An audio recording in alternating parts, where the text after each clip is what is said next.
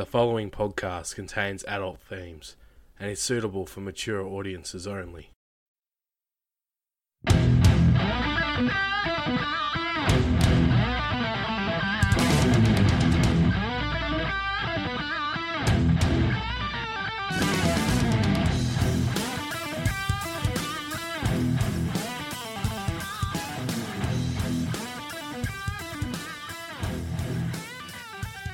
Hello and welcome to Lyrics of Their Life, the podcast that talks about the extraordinary lives lived by those that wrote or performed the songs we know and love. I'm your host Adam Hampton, and in today's episode I'll be talking about Pink, the rebel rock star known for her strong raspy voice, high-flying live performances, and worldwide chart-topping smash hits. Pink has rose from being a rebellious troubled teen to a mother and role model for many. Her honesty depicting her own life throughout her songs and her dedication to making change within society has made her one of the most influential artists of the modern era and has paved the way for those looking to break the mould of the pop star stereotype for generations to come. This is the story of Pink. This is Lyrics of Their Life.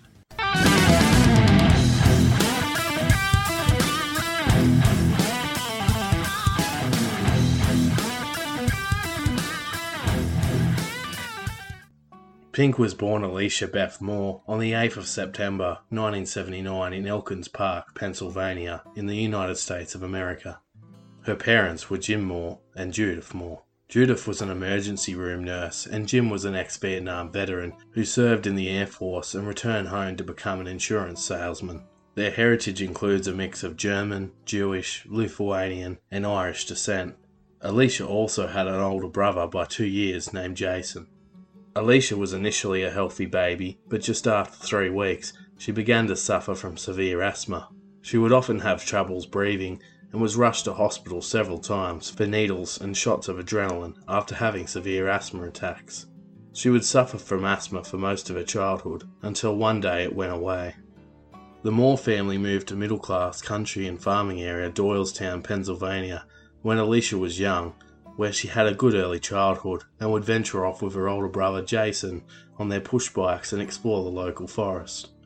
Together they would play sports, climb trees and rescue injured animals, and from a young age she was a daddy's girl and would follow him around about the house and tag along with him everywhere he went.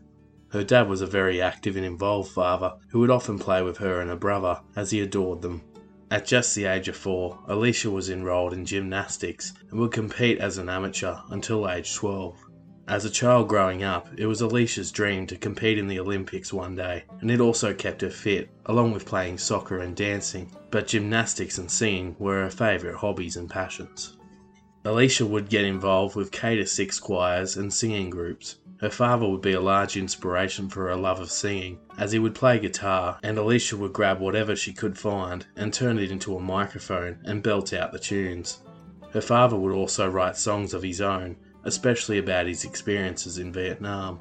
Alicia's love of music was evident from early on, as she would carry around a portable kids' karaoke machine, taking it on long car trips and singing her heart out as she drove her parents and brother crazy. Alicia's father was part of the TVA Vietnam Veterans Group, who would provide food to the homeless and contribute to the community in a range of ways. On one evening on Thanksgiving, Alicia and her brother joined their father at the local homeless shelter to help serve the homeless and the hungry. It was a massive eye-opener for the kids, exposing them to an early life lesson of appreciating what they had and developing empathy for those that were less fortunate. Despite these good times, during early childhood, Alicia's family home became quite hostile, and Alicia and her brother were caught in the middle of their parents' failing marriage. Her parents began to despise one another and argue over a range of common issues such as money, kids, and work, leading to their eventual divorce in 1987 when Alicia was just 9 and her brother was 11. Her father was made to move out and he sat the kids down in the family room to tell them the news. Jim reassured the kids that it wasn't their fault, but the kids were obviously distraught and upset. With Alicia begging him not to go, she was hit hardest by the divorce and began to rebel and become reclusive and chose music as her escape and safe place. Her father would even sell his prized possession, a gold Rolex watch, to pay for the children's child support. Shortly after the divorce, Alicia discovered music as a coping mechanism as she turned to singing lessons at age 9, training classically, singing a mix of opera and show tunes. At the commencement of the year at age 10, Alicia performed at a recital in front of 1,500 people at the Germantown Academy in Philadelphia. Alicia blew away the audience and her parents who were in attendance as she sung "Oh Father" by Madonna. Alicia learnt that music made her parents stop and listen and cease their arguing, and that it made people happy. Both her parents were extremely proud of her. Alicia quickly grew in confidence after this performance and says that she wasn't nervous at all.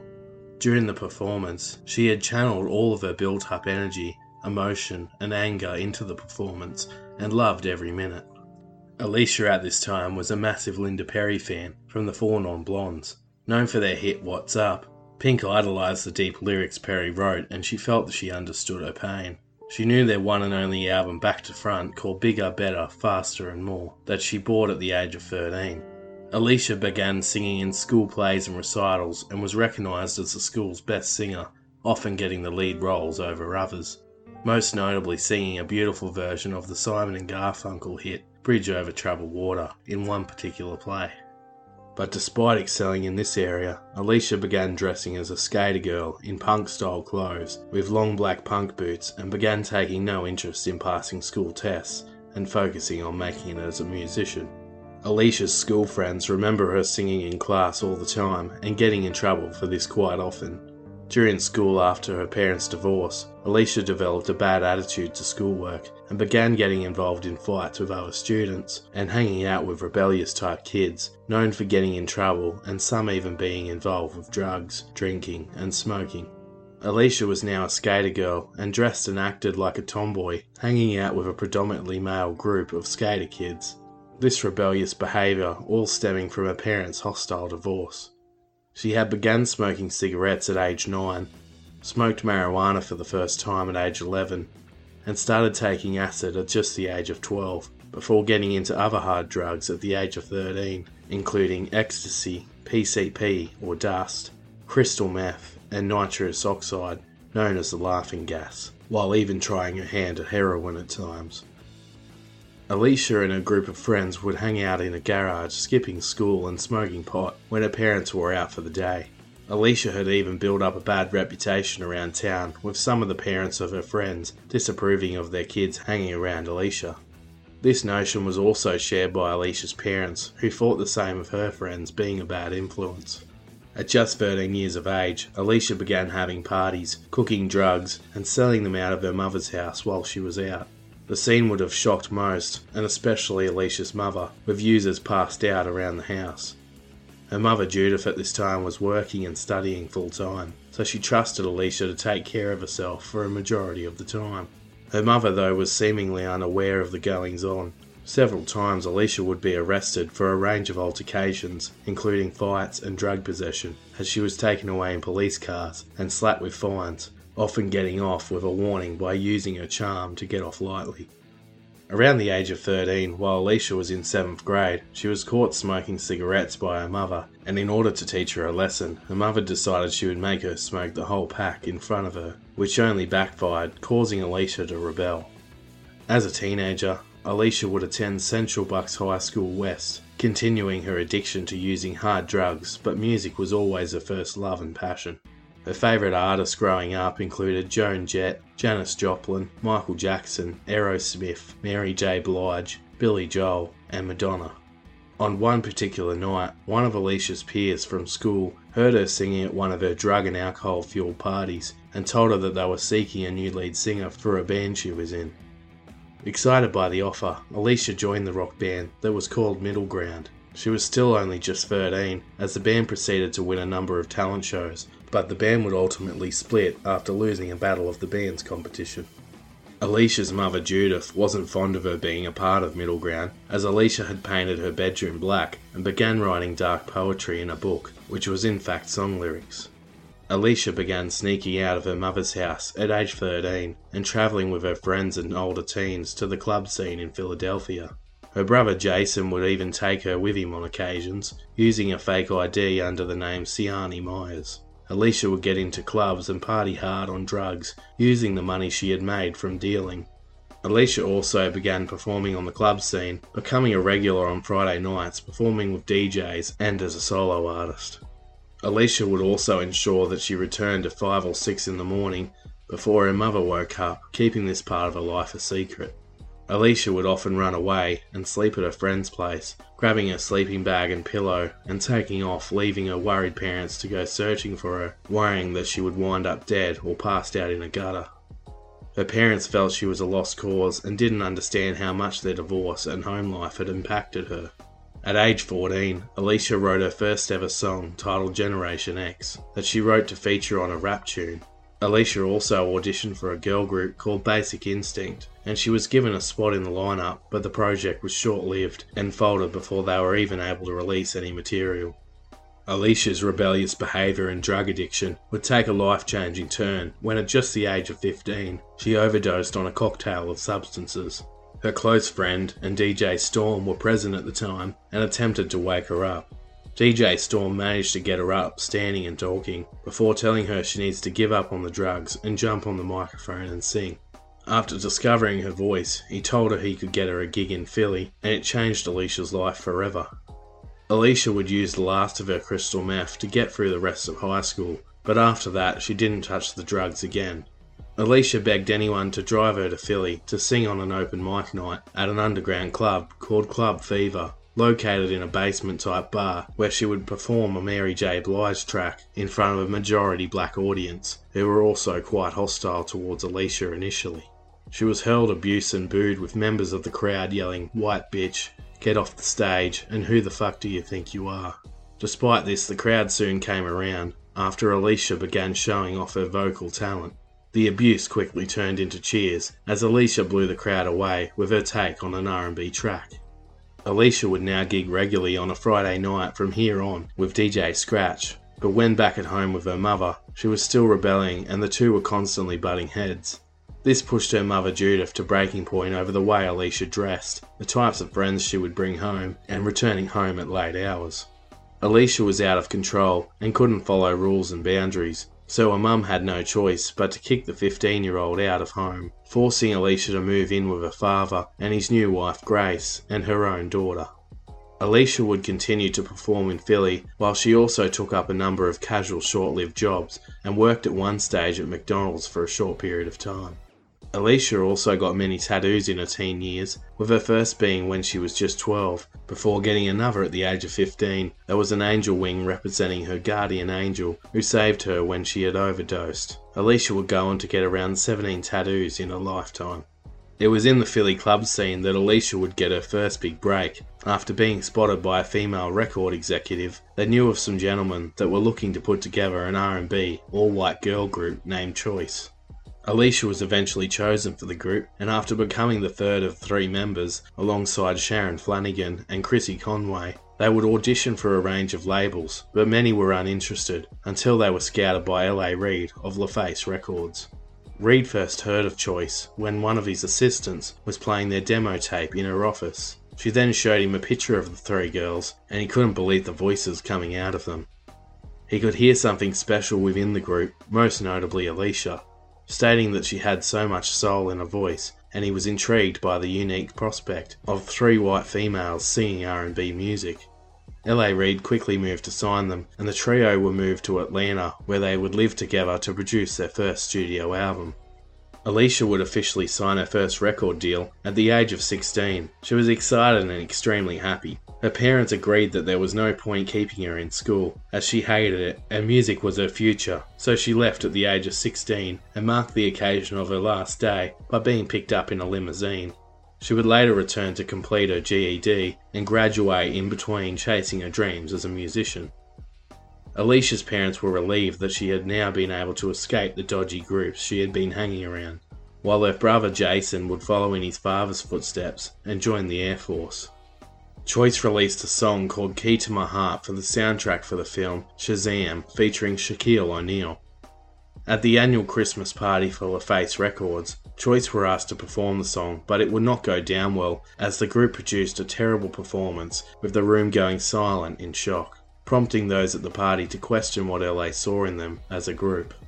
Despite this, Alicia's name popped up in conversation, and she was seen as the obvious standout of the three. Alicia wrote the bulk of the songs for the group, but before they could even release their first album, L.A. Reid gave Alicia an ultimatum to go solo or go home. Alicia felt guilty and upset by the fact that she would be required to leave behind the two girls that had become sisters to her, and she was dreading telling them. Despite feeling devastated and being a loyal person, she decided she couldn't let this opportunity slip away and agreed to go solo. Alicia was now more focused than ever to make it. Choice would officially disband in 1998. After being signed to a solo contract with LaFace Records, Alicia would spontaneously turn up to L.A. Reid's office with short pink hair, where she said to him, "I'm not Alicia anymore, I'm Mr. Pink." She came up with the name Mr. Pink after being nicknamed by her male friends, as they were referring to the Quentin Tarantino movie Reservoir Dogs, starring Steve Buscemi as Mr. Pink. Her friends likened Mr. Pink's crazy but bold character to Alicia's personality. The name stuck, but she would drop the Mr. and become just Pink. Her father was shocked to see what she had done to her hair, but she replied that she just wanted to be creative. Pink recalls the time she once ran into Steve Buscemi after her name change, as she says in a hilarious interview, "I actually ran into Steve on the street in New York before my first album came out. I had these big fucking Elton John glasses on, pink hair, and carried a Pink Panther toy. I went, 'Steve, Mr. Pink, I'm Pink. Because of you. I'm going to have an album and you're going to know who I am.' And he was like, 'What the fuck, lady?' and just ran away from me. I've never met him since. He was scared shitless of me. Sorry, Steve." Tipped to be the next big thing in music, in 1999, Pink set off recording her first studio album, Can't Take Me Home, which would be released on the 4th of April 2000 and was co-produced by winner of 11 Grammys and writer and producer of 26 #1 R&B hits, known as Babyface. The album peaked at number 10 in Australia, 13 in the UK, and 26 on the US Billboard charts, and received mixed reviews but was highly popular and successful in regards to fans and sales. It sold over 2 million copies in the US alone, and 4 million copies worldwide, with the R&B album having 3 successful singles. Pink wanted to do her own thing, and stylised the album to her own tastes, but she was forced to release an R&B album. Scared to rock the boat, she would co-write a number of songs, but generally took a back seat in regards to writing on the first album, as it was a very controlled process. Her first single, There You Go, was released almost 2 months prior to the album, on the 20th of February 2000, as a debut single. Pink burst onto the R&B scene with her bright short pink hair and her soulful voice that was full of attitude. It performed the best in Australia, going to number 2 on the ARIA charts and reaching number 6 in the UK and New Zealand, as well as number 7 in her home country, the US.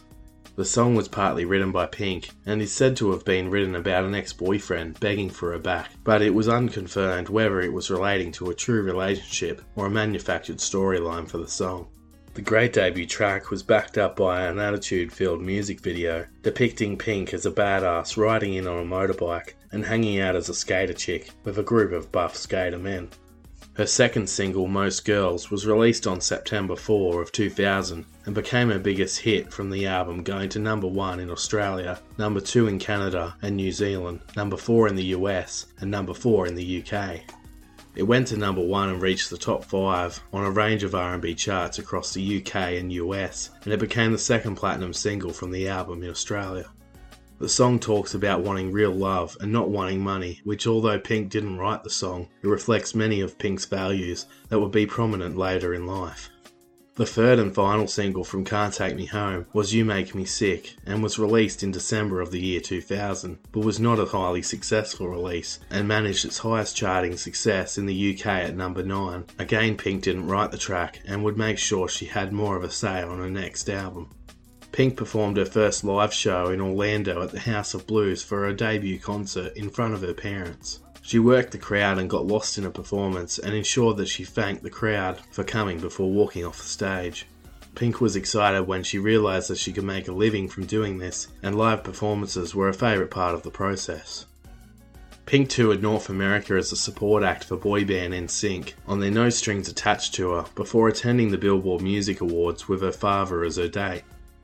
It was here where Alicia collected her first award for Best New Pop Artist in 2001 for the track There You Go.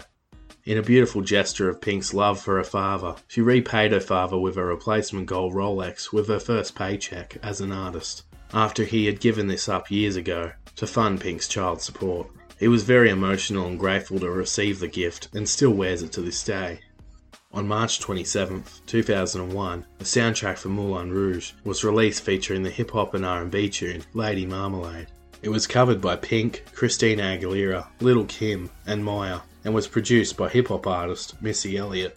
It was a massive coup to get the four rising pop and R&B artists together, as Pink tells the story of when she first met the group. Christina was last to arrive alongside her record label executive named Ron Fair, who was overly rude to the other ladies, refusing to say hello or acknowledge the other performers. He then continued by stating, "What's the highest and longest part of the song? Christina will be singing that part." Pink, being Pink, was furious at this blunt arrogance and stepped forward saying, "Hi, how are you? So nice of you to introduce yourself. I'm Pink. She will not be taking that part. I think that's what this meeting's fucking about." Lady Marmalade would go on to peak at number 1 in Australia, the UK, New Zealand, the US, and 10 other countries. As of December 2001, the track had sold over 5 million copies worldwide and became the highest selling song of 2001. The music video for Lady Marmalade featured the ladies dressed in lingerie in a French cabaret-style setting. Pink was dressed in a large blonde and curly wig with a black top hat and black and silver lingerie, and was quoted as saying the video was like a circus on acid. The smash hit earned them a Grammy the following year for Best Pop Collaboration, with the four on stage to accept the award. Pink showed her cheeky side by saying, "Thank you to everyone that thought we made good whores," with Christina pulling a face of disgust at Pink's comedic comment. Pink was always up for a laugh and known not to take herself too seriously. She was outspoken and honest and never shy. The song was quite raunchy and spoke of a female French prostitute, with a particular line during the song being sung in French, which would be translated in English as reading, "Would you like to sleep with me tonight?"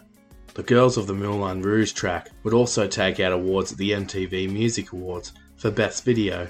Even the original artist Patti LaBelle said she loved the new revamped version, and it became the third time in the song's history that it went to number 1, with 3 different artists including the girl group All Saints. After the reasonable success of the first album, Pink was determined to do things her own way in order to fulfill her music and songwriting passion. It was a risk, but she was determined to break out of the pop star mold that had seen her be compared to rivals Christina Aguilera and Britney Spears by the media, which Pink despised. Pink longed to be different and have her own brand that set herself apart. She would achieve this through challenging L.A. Reid to allow her to do the next album her way and show her true personality and raw talent. LaFace Records wanted the album to be another R&B record, as the last one had sold reasonably well for a debut, so he thought why change a good thing and jeopardise the fan base she had built. But Pink stood tall and stayed strong. She told Reid that she respects what he is saying, but no, it was to be her way this time. In mid-2001, Pink assigned a new personal manager named Roger Davies after being unhappy with the lack of control she had over her last album. Davies would help to persuade LaFace Records to allow Pink more creative freedom. Davies was a highly successful manager from Australia who had managed artists like Olivia Newton-John, Cher, Tina Turner and Janet Jackson, just to name a few. And he would remain as Pink's manager to this current day, with the two having a fantastic working relationship. Pink got to work on writing songs for her next album, but would contact her childhood idol, Linda Perry from the Four Non Blondes, to see if she wanted to collaborate on the album. Linda says she remembers receiving a voice message from Pink, with her screaming down the phone in excitement and singing Linda's song, What's Up. Linda agreed to work with Pink after years of being out of the spotlight, and Pink moved into Linda's LA home to write the album over a number of months. It was a dream come true for Pink, as the two got to work on the album. With Linda seated at the piano, she asked Pink to describe her mood and tell me what you're feeling. Pink came up with a range of deep and touching songs, ranging from many hard times in her life. The angst and anguish of Pink's childhood came out when writing with Linda, and it helped her process the pain she had endured and carried for many years. The two had produced such a deep and raw emotional album that would connect with so many worldwide. As Pink was during the process of recording a new album, in August 2001, Pink would meet a professional freestyle motocross rider named Carey Hart at the X Games in Philadelphia. It would be a rocky start to their relationship, with Carey falling off his motorbike mid-air after attempting a backflip, injuring himself significantly on impact with the ground. He received a badly bruised tailbone, several broken bones, and broken ribs. He had unsuccessfully attempted the trick a year earlier, and was attempting to become the first person in history to do a backflip on a motorbike. Pink remembers saying to her friends, "It's a shame, he was cute. Remind me never to date motocross riders." Weeks later they became an item after Pink had visited him and spent a number of nights in hospital with him. She says she was attracted to his bad boy antics and felt bad for him after his accident. Pink at the time was 22 while Carey was 26. Carey was born and raised in Las Vegas and was raised by his father with his brother after his parents had also divorced when he was young. He began riding professionally at age 18, breaking many bones along the way. At the age of 22, Pink would have a hilarious run-in with a childhood crush of hers, Jon Bon Jovi. She explained to John that at the age of 8, she had posters on all of the walls of him and had a crush on him, but was heartbroken when she found out that he'd gotten married. After this, Jon Bon Jovi jokingly sent her a bunch of flowers and a pair of his legendary leather pants, with a note saying, "Now you can finally get into my pants." Pink thought the gesture was hilarious, but Carey not so much, as he opted to have them thrown out instead. On October 9, 2001, the first single from the album Misunderstood was released called Get the Party Started. The high-energy pop rock tune was originally written by Linda Perry and was almost given to Madonna, but she knocked it back. Linda believed it didn't suit her own style of music either, so for all these years she didn't know what to do with it, but thought it had the potential to be a hit for the right person. When Linda played it for Pink, she instantly loved it, and it was like the song was always written for her, as it suited her perfectly. The track went to number 1 in Australia and New Zealand, and several other countries. It went to number 2 in the UK and number 4 in the US. The track was accompanied by a great music video showing off Pink's cheeky personality and party girl persona. It is the first time we see her without the pink hair in a music video, as she reverts back to her original blonde hair. She is seen in a memorable and iconic image in front of a red, orange and white LED light round window, rocking in a black attire and gold chains. The track would go on to win Pink 5 awards and a nomination at the Grammys for Best Vocal Performance. After Get the Party Started literally did just that, the album Misunderstood was released on the 20th of November 2001. It went to number 1 in Ireland, number 2 in the UK, number 6 in the US and number 14 in Australia, while charting in the top 10 in another 8 countries.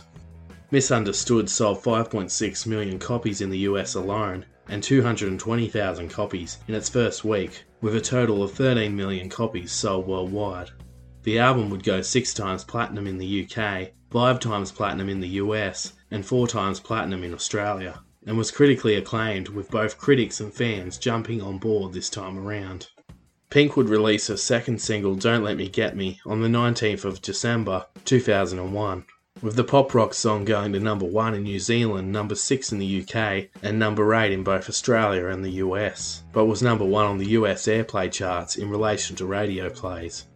The lyrics in the track are pretty self-explanatory, as Pink makes references to hating being compared to Britney Spears, her difficulties with her parents, getting involved in fights, battling with her identity and being herself, struggling whether to conform to being like others, self-hate or loathing, and how L.A. Reid told her you have to change everything. He would later deny that he ever said this, and took the dig at him as a light joke. The music video depicted her as a schoolgirl, battling with her own image, as she shadow boxes and sings into the graffiti-filled bathroom mirror, longing to be a star. Towards the end of the video, she returns to the school as a fully fledged rock star and performs for the next generation of teenage dreamers like Pink herself was when she was young. It was a great video that provides an insight into her school life troubles and image problems growing up into a young woman, and the longing to be a singer-songwriter with her own star image.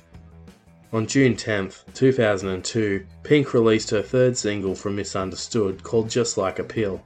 The lyrically powerful rock song speaks about the time she overdosed as a 15-year-old and dealing with painful relationships with a number of individuals. Deep lyrics such as, "I'm lying here on the floor where you left me, I think I took too much," depict the severity of the drug issues at the time and time she overdosed. It went to number 1 in the UK and Scotland and made the top 10 in 11 countries, including the US, at number 8.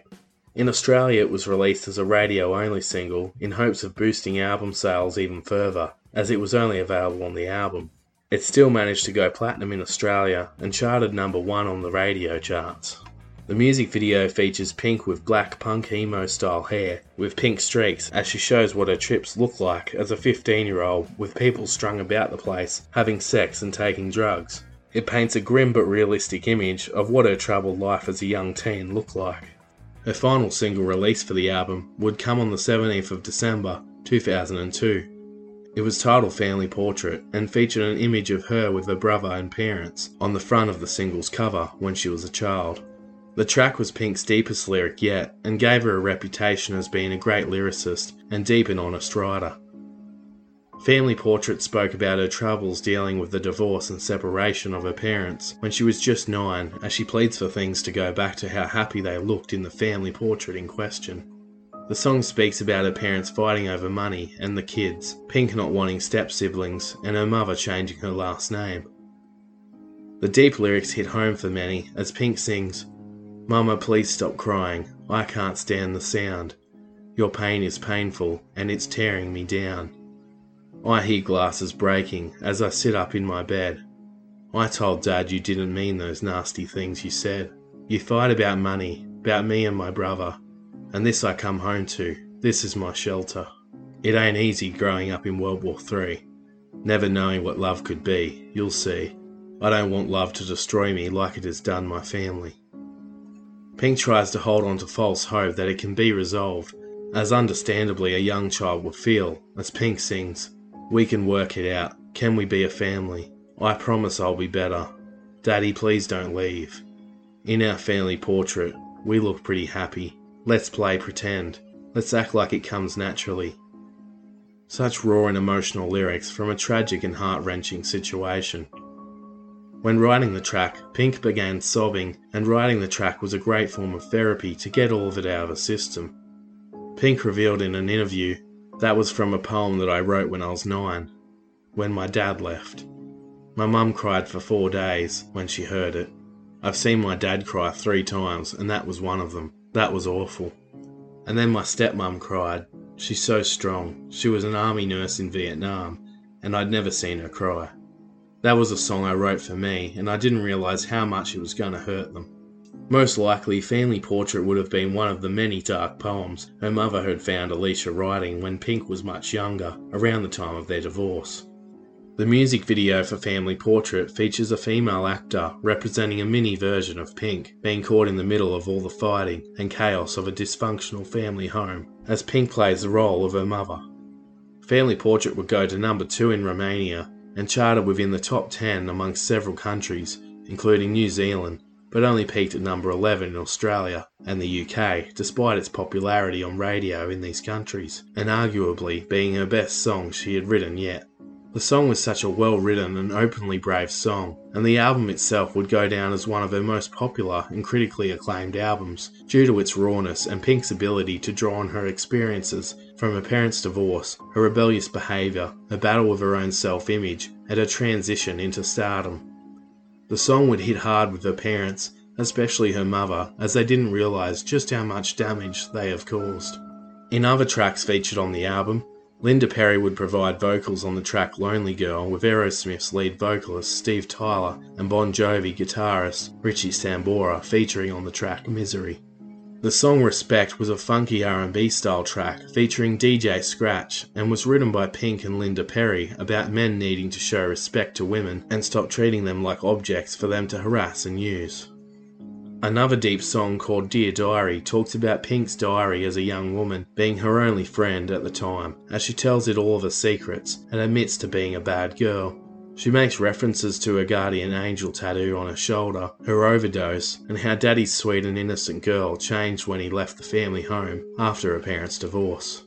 The raw and emotional tracks didn't stop there, and continued with the title, Eventually, that speaks about the lack of untrustworthy people in the world, and how they will deceive you no matter how hard you try. It also speaks of karma eventually catching up to a certain individual that had done her wrong. The song Numb speaks of the feeling a relationship has left her with, which is also said to be linked to the track Eventually. While the song My Vietnam was inspired by her dad's experiences during the Vietnam War, the track provides a great insight into Pink's feelings of being at war herself, as she drew similarities from the ugly divorce of her parents, as she sings, "Daddy was a soldier, he taught me about freedom, peace, and all the great things that we take advantage of. Once I fed the homeless, I'll never forget. I look upon their faces as I treated them with respect. And this is my Vietnam. I'm at war. Life keeps on dropping bombs, and I keep score. Mama was a lunatic. She liked to push my buttons. She said I wasn't good enough, but I guess I wasn't trying. Never liked school that much. They tried to teach me better, but I just wasn't hearing it, because I thought I was already pretty clever." In relation to the line calling her mother a lunatic, Pink's mother Judith was extremely upset with her for including this line. Pink wrote this song shortly after her parents' divorce. Pink would co-write a total of 11 of 14 tracks with Linda Perry for the album, and overall the album was praised for Pink's ability to be honest and share her troubles with the public through song. In 2002, a song that Pink and Linda Perry wrote together, called If You're Going to Fly Away, featured on Faith Hill's album titled Cry. In that same year, Pink won a World Music Award for Best-Selling Pop Rock Female Artist. She toured as a support act in the US with Lenny Kravitz and headlined her own tour called the Party Tour, travelling to Australia, Europe and North America.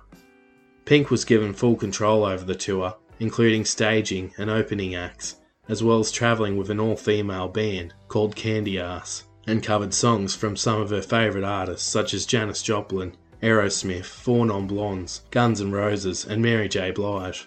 In October 2002, Pink even received a reference in Australian band The Androids' top 5 hit, Do It With Madonna, as they make references to the hottest female artists in the business at the time, from Britney Spears, Christina Aguilera, Kylie Minogue and Pink, in relation to their humorous infatuation with Madonna. Years later, Pink would choose the Androids as a support act while touring Australia and was one of the only artists referenced in the track to see the funny side. Pink chose to stick to a simple setup to save costs for a tour and only played concert halls and clubs that held around 3,000 people to begin with, as she said she preferred the more intimate style of performing.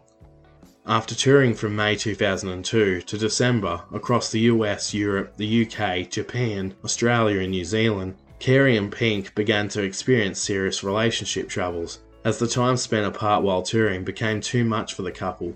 Pink reached breaking point in London as she sat in a bathroom stall crying on the phone to Carey, asking him to say I love you, but Carey couldn't bring himself to do it, so the two ended the relationship and it was confirmed in 2003 that they had in fact split up.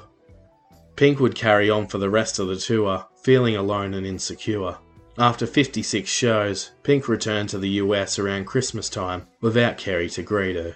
On June 23, 2003, Pink would feature in the soundtrack for the new Charlie's Angels film with a badass dance punk rock tune called Feel Good Time with William Orbit. The track went to number 2 in Scotland, number 3 in the UK, and number 7 in Australia, where it sold the most copies. The music video features Pink repping her new look black spiky hair for the change of style for a new album. In August 2003, Carey would successfully complete a backflip on his motorbike in the LAX Games, earning him a silver medal. But it would be during 2003 also that Carey would have his worst injury yet at a Tony Hawk event, where he and a skater had mistimed their jumps, forcing Carey to change direction and landing into a scaffolding to avoid a collision. He broke both of his arms and legs and suffered blood clotting during surgery. Pink rushed to his side, but it wasn't enough to reunite the two as lovers. During this time, Pink was 23 years old and had been linked to a range of relationships with stars such as Kid Rock, known for the hit All Summer Long, Motley Crue drummer Tommy Lee, and even female Terminator 3 actor Christina Loken. Pink admitted that she had short relationships during this time, but tried to stay out of the tabloids as she didn't want Carey to get hurt. Pink moved on to her next project, releasing Try This as her next album on the 11th of November 2003. The album was praised by critics, but didn't do nearly as well sales-wise as Misunderstood. Despite this, it had minor successes with hits like Trouble and God Is a DJ. It sold 147,000 copies in its first week and 2.7 million albums worldwide, and charted at number 1 in Switzerland, number 2 in Germany and Austria, number 3 in the UK, number 8 in Australia, where it went 2 times platinum, and number 9 in the US. Pink had a hand in writing every song on the album, writing alongside Tim Armstrong from punk rock band Rancid. Pink tried to capture a more rock-centered approach to the album, shying away from the mainstream pop style, and the two wrote the 10 songs they collaborated on in just 1 week. It also featured 2 songs that Pink had written with Linda Perry before the two had a falling out. It would also be her last album being signed to Arista Records, as she had had enough of the pressure they put her under after Misunderstood.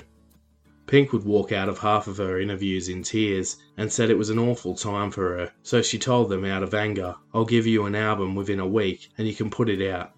Try This was a way of Pink rebelling against the record company for not allowing her more control over her output, and it became her first album to feature a warning, explicit content label.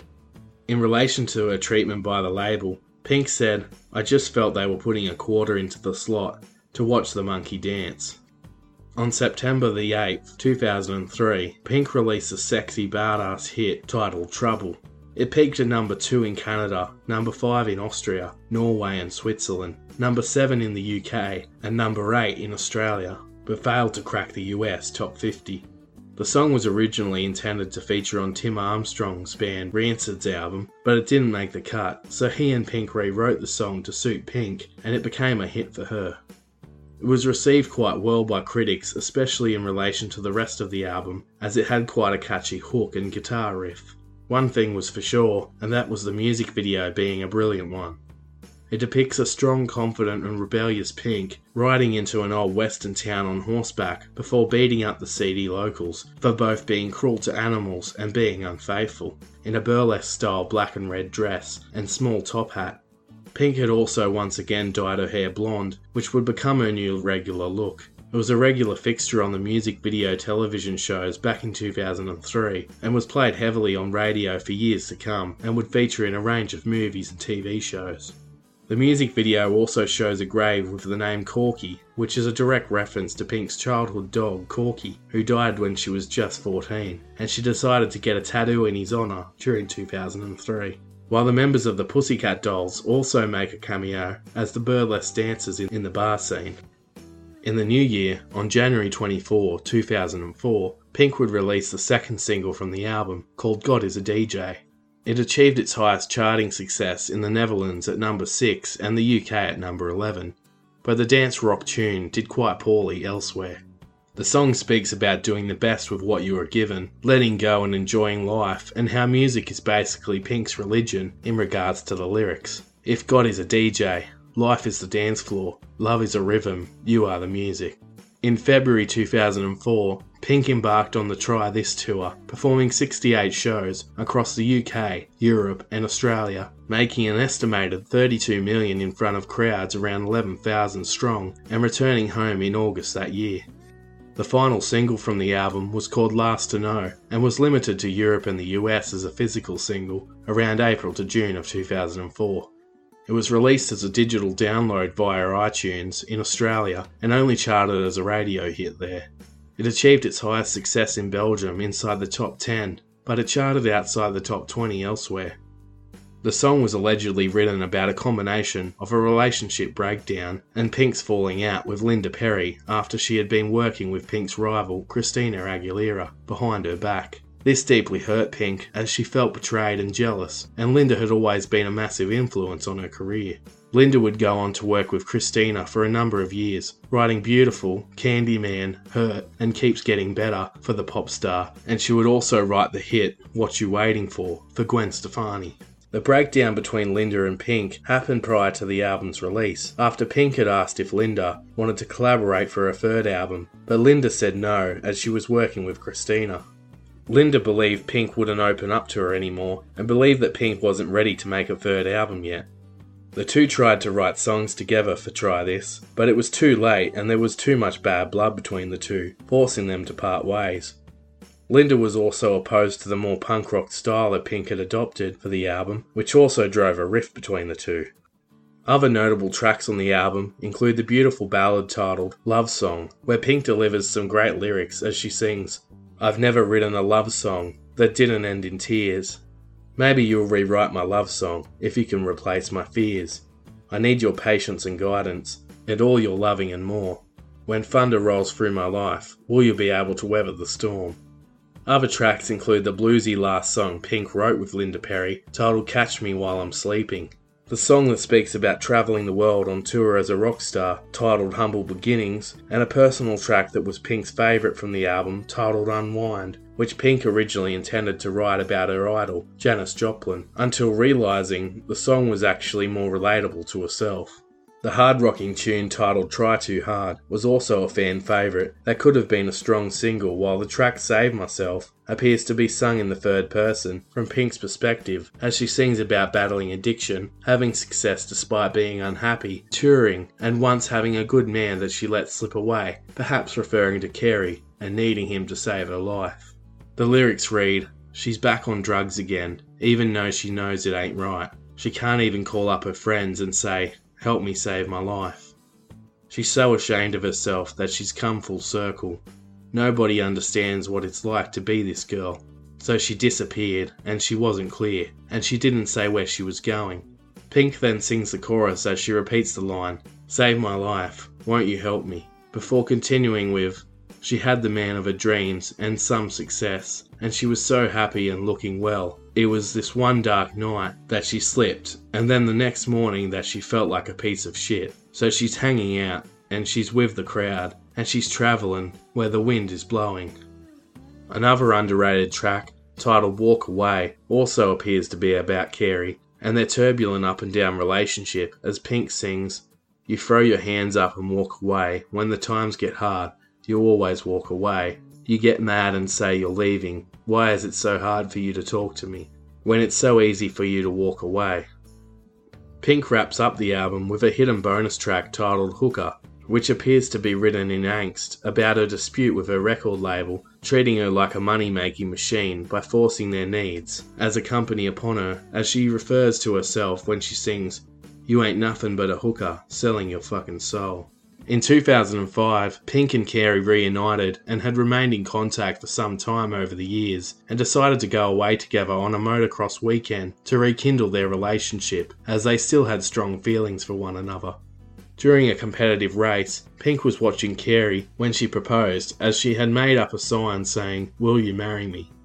As Kerry rode around the track, he didn't notice the sign on his first lap, but noticed it the second time, as he locked up the brakes on the bike and skid off to the side of the track, and said, "Are you serious?" in disbelief before happily accepting the proposal, with Pink sending him on his way to finish the race.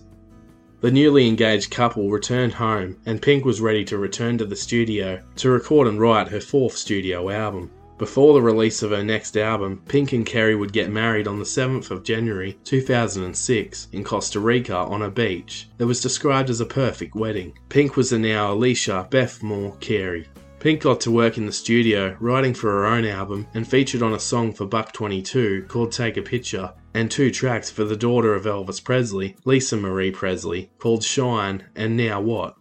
On the 7th of February 2006, exactly 1 month after getting married to Kerry, Pink released her first single called Stupid Girls from her new upcoming album. The reggae-style pop song was a big hit across the world, going number 1 in Finland and Hungary, and reached the top 10 in 17 countries, including the UK, New Zealand and Australia, where it went platinum. Stupid Girls speaks about the lack of good role models in society today, and the condemning of sexism, and the importance of being an intelligent, unique and strong woman. Pink takes a stab at singers like Jessica Simpson, Paris Hilton, Mary-Kate Olsen, Nicole Richie, Hilary Duff, Fergie, and Lindsay Lohan, which is evident in the great music video produced for the track, parodying many of these stars' controversial moments, while also highlighting the ridiculous things impressionable young ladies will be brainwashed into, such as getting plastic surgery, spray tans, and having poor body image. American rapper 50 Cent also features on the track and appears in the music video. The song was praised for its positive message about body image by author J.K. Rowling, and it received a Grammy nomination in 2007 and won Best Video at the MTV Music Awards. Pink was quoted on the track as saying, "I'm all about options and alternatives and choices. There's such a lack of tolerance for diversity in the world as it is, that I thought it would help if the rest of the women and the rest of the girls were represented as well. If it could be like, if I'm smart and I read a lot of books and I spend my money on charity instead of shoes, I could be in the tabloids too, or I could be important, or I could have a cuter boy, or I could change the world. You know, you need examples when you're young." Stupid Girls was also released with a B-side titled Heartbreaker, which was yet again written about her relationship with Kerry and her insecurities over his love for her. On the 4th of April 2006, Pink would release I'm Not Dead as her 4th studio album. It was seen as a return to her best, with well-written pop songs detailing more issues in her life, especially those with Kerry. The album sold 6 million copies worldwide, with the US and UK combined making half of those sales, and went 11 times platinum in Australia, selling over 770,000 copies. It went to number 1 in 5 countries, including Australia and New Zealand, while peaking at number 3 in the UK and 6 in the US. It spent a total of 62 weeks in the top 10 of the album charts in Australia, with 6 of her tracks from the album becoming a top 5 hit in the country. On the 8th of May, the track titled Who Knew would be released as the next single, reaching its highest position in Australia at number 2 and charting in the top 10 in another 5 countries, including the UK and US, going platinum in all 3 countries and twice in Australia. The song spoke about the loss of a good male friend passing away through drug abuse and overdosing. On one particular day, Pink had found her friend dead when she was just 14 after he had overdosed, as she recalls it being a dark time where she attended his funeral and most attending were just kids themselves. She says it should have been a wake-up call, but she herself would go on to do the same at 15 years of age. The music video depicts a similar story, although it details a teenage couple's loving relationship before it gets torn apart by her boyfriend's drug problems. Who Knew would go down as one of Pink's favourite songs of that time, and personally for Pink, it takes on other meanings now in relation to a relationship with Kerry and also the death of friendship. In late June 2006, Pink embarked on what would become her longest tour yet, as she would wrap it up over a year later, in September 2007. She performed a total of 138 shows, beginning in North America, travelling to Europe, Australia, a second leg in Europe before travelling to Dubai, and wrapping up in South Africa. On August 28th, Pink released her 3rd single from her 4th studio album, called You in Your Hand.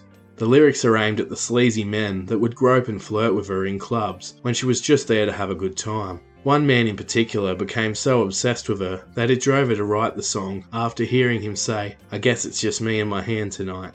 Funnily enough, it would become the 2nd song on the album about masturbation, as the track Fingers also spoke about this. The lyrics clearly highlight Pink's want to have a carefree, enjoyable night with her friends, until it's ruined, as she sings, "At the door, we don't wait 'cause we know them. At the bar, 6 shots, just beginning. That's when Dickhead puts his hands on me." She goes on to say, "I'm not here for your entertainment," as the lyrics really push home a statement that women shouldn't feel like targets being preyed on when they go out.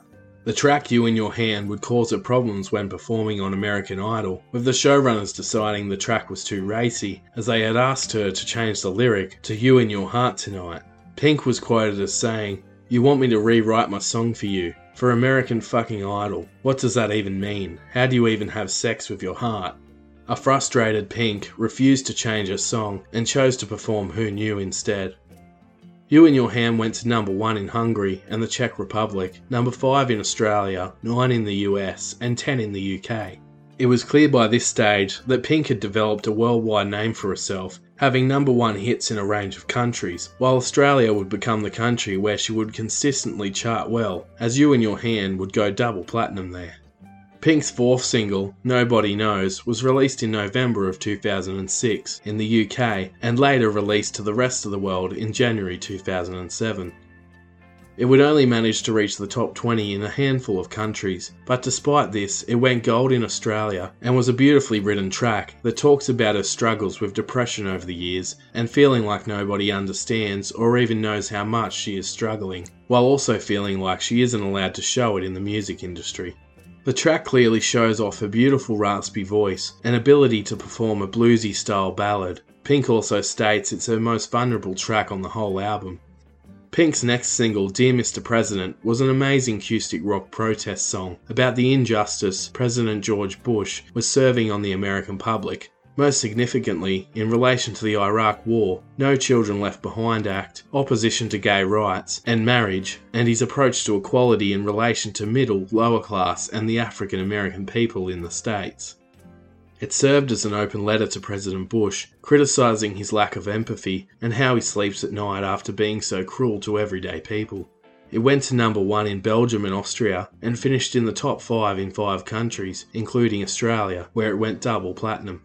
Accompanied by the Indigo Girls, in this track Pink would perform live at Wembley in an iconic performance that would become the official music video, as she was seated on stage wearing a white bandana. She delivered every note beautifully, as a large screen displayed distressing images of the themes the song talks about. The lyrics are strong and angsty as she sings, "How can you say no child is left behind? We're not dumb and we're not blind. They're all sitting in your cells while you pave the road to hell. And what kind of father would take his own daughter's rights away?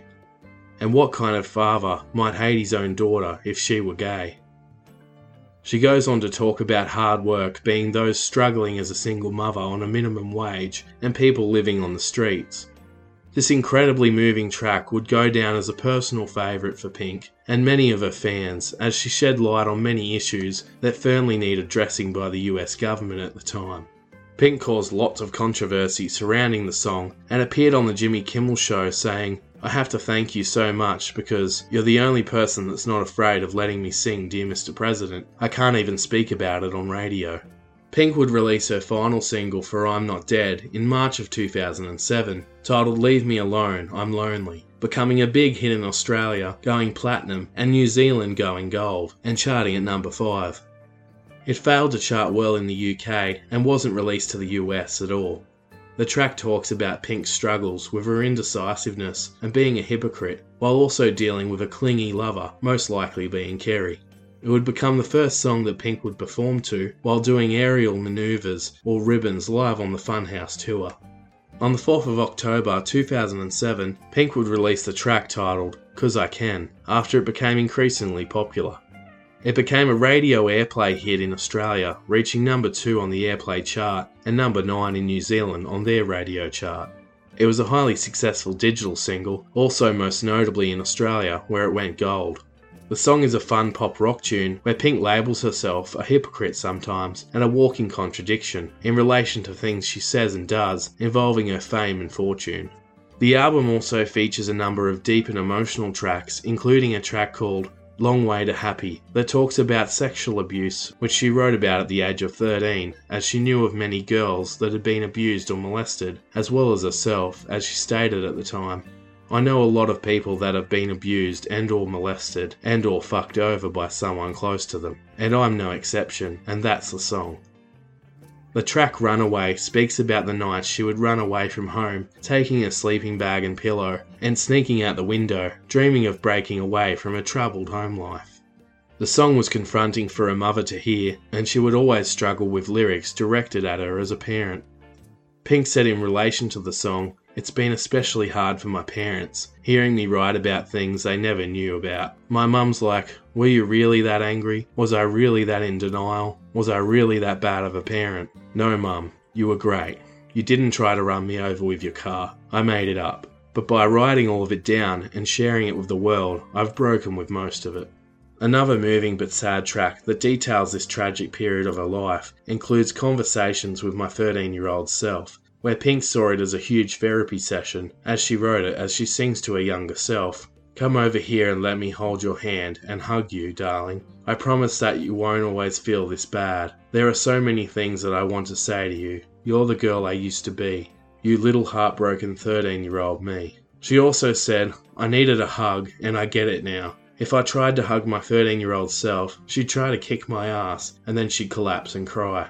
It's evident that Pink has many demons from her childhood that she still deals with today. The song titled "I've Got Money Now" speaks sarcastically about not needing anyone anymore, as she now has money but has realised her dream isn't all it's cracked up to be sometimes, despite having all the money she needs in the world. The album also includes a bonus track called "I Have Seen the Rain" and was written by Pink's father while he was off fighting in the Vietnam War. Both Pink and her father recorded it together for the album, as Pink described the process as she said, "He was so nervous, it was the most adorable experience for a father and daughter to share." The theme of the album overall is self-reflective and shows Pink's inner protester. Pink once again would write all songs on the album, except for her own father's song, and it was full of some of her best and most successful work to date. During 2007, Pink would star as a co-lead actor for her first film appearance in the horror titled Catacombs, which follows Carolyn, played by Pink, navigating her way through the French catacombs with a killer in pursuit of her and her friends. Pink would go on to tour in support for Justin Timberlake on his American leg of his Future Sex Love Show tour, and she also worked with artists such as Annie Lennox, Hilary Duff, and Natalia, co-writing songs for their next albums and vocalising on the track called Sing with Annie Lennox. After returning in September from tour, Carey and Pink's relationship had again been tested substantially and had taken its toll once again on the couple. The two had been meeting in hotel rooms around the world every 5 to 6 weeks, which took a severe toll on the two. Pink felt very alone on tour, and Carey missed her when she was away. When she returned from tour, they went on a holiday together with Pink's friends, and the two were in a bad place and being nasty to one another. She penned a song with a male friend called Mean that would feature on her next album and included the lyrics, "How did we get so mean?" writing and singing the song right in front of Carey, which was quite awkward. After returning from holiday, things didn't get much better, and it was officially announced that on the 14th of February, Valentine's Day 2008, the couple had once again split up for a second time. Pink's worst nightmare had come to fruition after fearing this day since her parents' divorce as a child.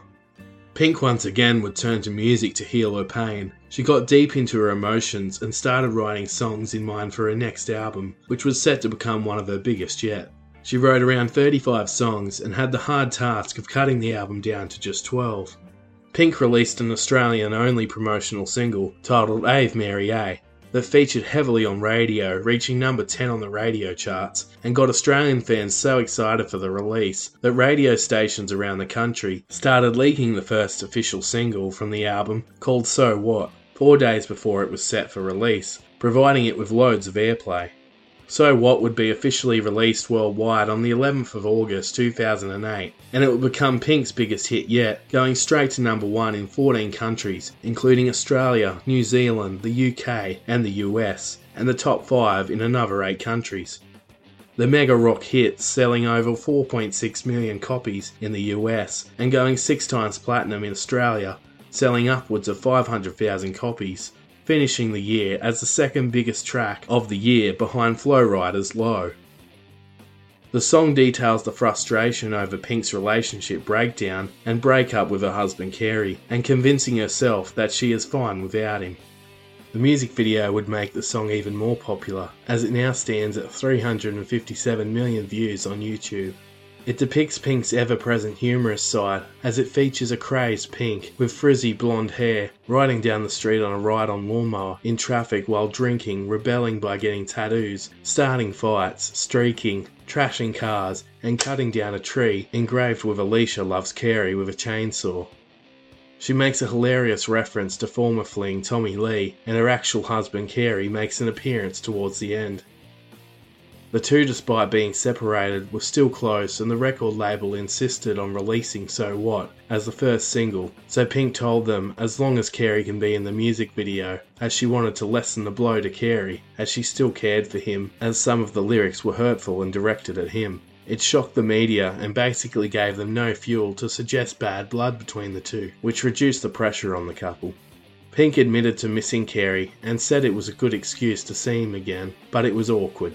Pink was quoted as saying, regarding the song, "At first I was kind of irked because everyone was like, well wait, I thought the split was amicable and now she's talking shit about him. What the fuck, it's hypocritical." But once everyone saw the video and saw that Carey was in it, it shut everybody up. Carey hadn't heard the song before he did the video. That's how much he trusts and loves me. He pretty much just rolls his eyes, throws his hands up in the air and hugs me. He gets it. He gets me. The two of them were nervous to see each other again, but they would keep in regular contact, and the two would meet again several months later to discuss where they were headed as a couple. Pink's fifth studio album, called Funhouse, was officially released on the 24th of October, 2008. It went to number 1 in 7 countries, including Australia, New Zealand, and the UK. It went to number 2 in the US, Canada, and Germany, and made the top 5 in several other countries. It debuted at number 1 in Australia, selling over 86,000 copies in just its first week, and eventually going 11 times platinum there. It cemented her status as a megastar in the country, and Australians couldn't get enough of her. It would go on to sell over 7 million copies worldwide. On November 4th, 2008, Pink would release yet another big hit called Sober. It peaked at number 6 in Australia, 9 in the UK, and 15 in the US. And went 4 times platinum in Australia and 2 times platinum in the US. The song was about a feeling Pink had one day. As the lyrics state, "How do I feel this good sober?" She says it's a personal but beautiful song that is one of her favourites, and she wanted a guitar riff that gave it a dark, lonely feeling. The song highlights a range of vocal techniques, with high and low vocals and long drawn out consistent notes and regular pauses for effect. She co-wrote the song with a group of songwriters, and the lyrics tell of a strange feeling of being sober when you were so used to being reliant on alcohol and drinking, which had been a regular in Pink's life previously until this point. Pink recalls the moment where she realised the shame of it all when she held her own house party and didn't even want to be there or have anyone there, so she ventured down to the beach on her own to escape the noise when the chorus came into her head. She said the song also represents always needing a vice to lean on, such as drugs, other people, music, and alcohol, in order to get on with life. The music video depicts the harsh reality of the lyrics, displaying the lifestyle Pink had been living. Pink would be nominated for Best Pop Vocal at the Grammys in 2010, losing out to Beyoncé with her song Halo. Pink and Carey began seeing each other again as friends, and on New Year's, the two were set to sign divorce papers, but opted to get back together instead, and started afresh in the new year of 2009, undergoing marriage counselling, and soon announcing themselves in February as husband and wife once more. It would be an emotional but happy time for Pink, as she also reconnected with her mother, and the two are now closer than ever. On the 31st of January, it was fitting that Pink would release her third single from Funhouse, called Please Don't Leave Me, after recently getting back together with Carey. It reached the top 10 in a range of European countries, including Hungary, and peaked at number 11 in Australia, and number 12 in the UK. It became a massive radio hit in Australia and New Zealand, going to number 1 on the airplay charts. Although it wasn't as successful as the previous 2 tracks, it was a beautiful and sad ballad that highlighted Pink's love-hate relationship with Carey. The chorus itself talks about this, as Pink sings, "I always say how I don't need you, but it's always gonna come right back to this. Please, don't leave me." Her voice again is at its best in this track, as it perfectly portrays the heartache and pain that she's in. The 4th single from the album, called Bad Influence, was released on May 8, 2009, and wasn't nearly as successful around the world as it was in Australia, coming in at number 6 on the ARIA charts, where it went platinum and received tons of airtime in its first week. The fun party vibe was written about going to the bar with a group of friends, and Pink being a bad influence on them and having too much of a good time. The song was also popular on German radio, reaching number 1 on their radio chart while also reaching number 12 on the New Zealand mainstream chart. While Pink's grip on the US and the UK started to slip with single releases, her ability to be successful time and time again in Australia was evident as she would chart at number 6 with the song Funhouse after it was released in August 2009. Funhouse again reflects on her split with Carey and would feature as a great track to witness live on the Funhouse tour. In a statement made on her personal website, Pink revealed the meaning of the whole album in general, as well as the song itself, as she says, "I look at life like a carnival. Clowns are supposed to be happy, but they are really scary. Carnivals are supposed to be fun, but really they are kind of creepy. But we go and we buy cotton candy, and we force our laughter, and we get on rides, and we strap ourselves in, and we do it. And that's like life to me, and love. Love is supposed to be fun, but it can also sometimes be really scary, and the Funhouse mirrors that make you look so distorted that you don't recognize yourself, and you ask yourself, how did I get here? How do I get out of here? But you think that you want to do it again. That is the same as love and life. It's a metaphor for being in love and for life." Originally, the album was going to be called Heartbreak is a Motherfucker due to a lot of the content relating to breakups, but that was rejected by the record label. Her sixth single from Funhouse was called I Don't Believe You, which struggled worldwide on the mainstream, although it still managed to go platinum in Australia.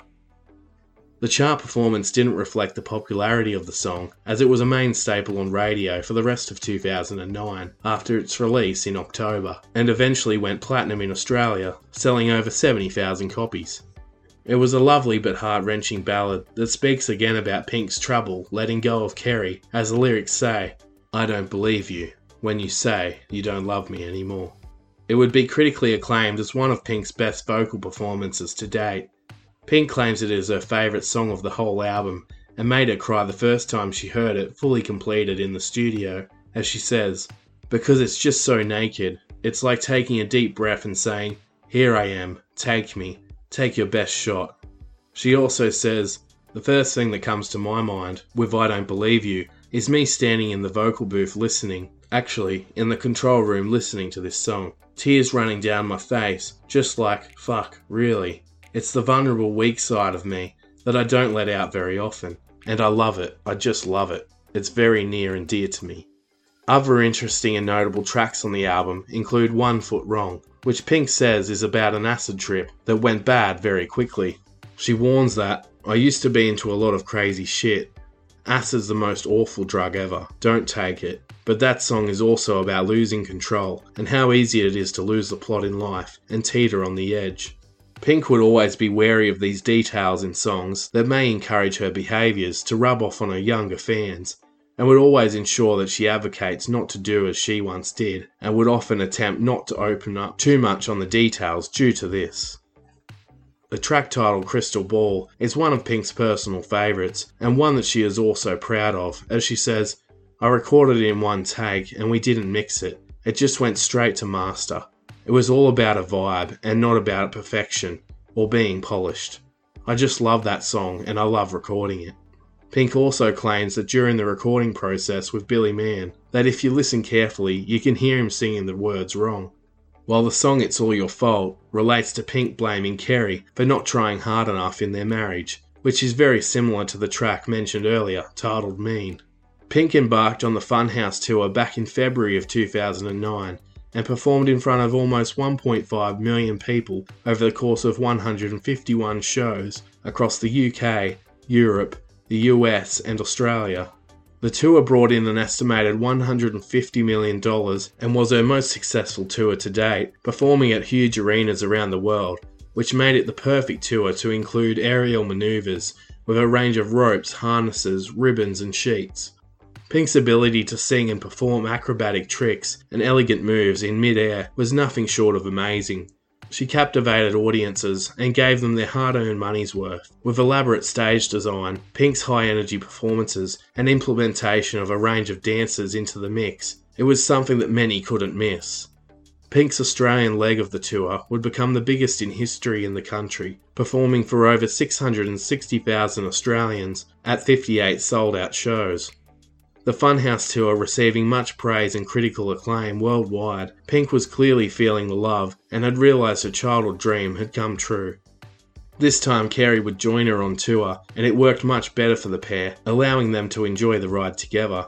While on the Funhouse tour, Pink would always provide plenty of cover versions of her favourite artists, often singing What's Up by the Four Non Blondes and Bohemian Rhapsody by Queen, and dressing in Freddie's iconic yellow jacket during the performance as a tribute to the legend.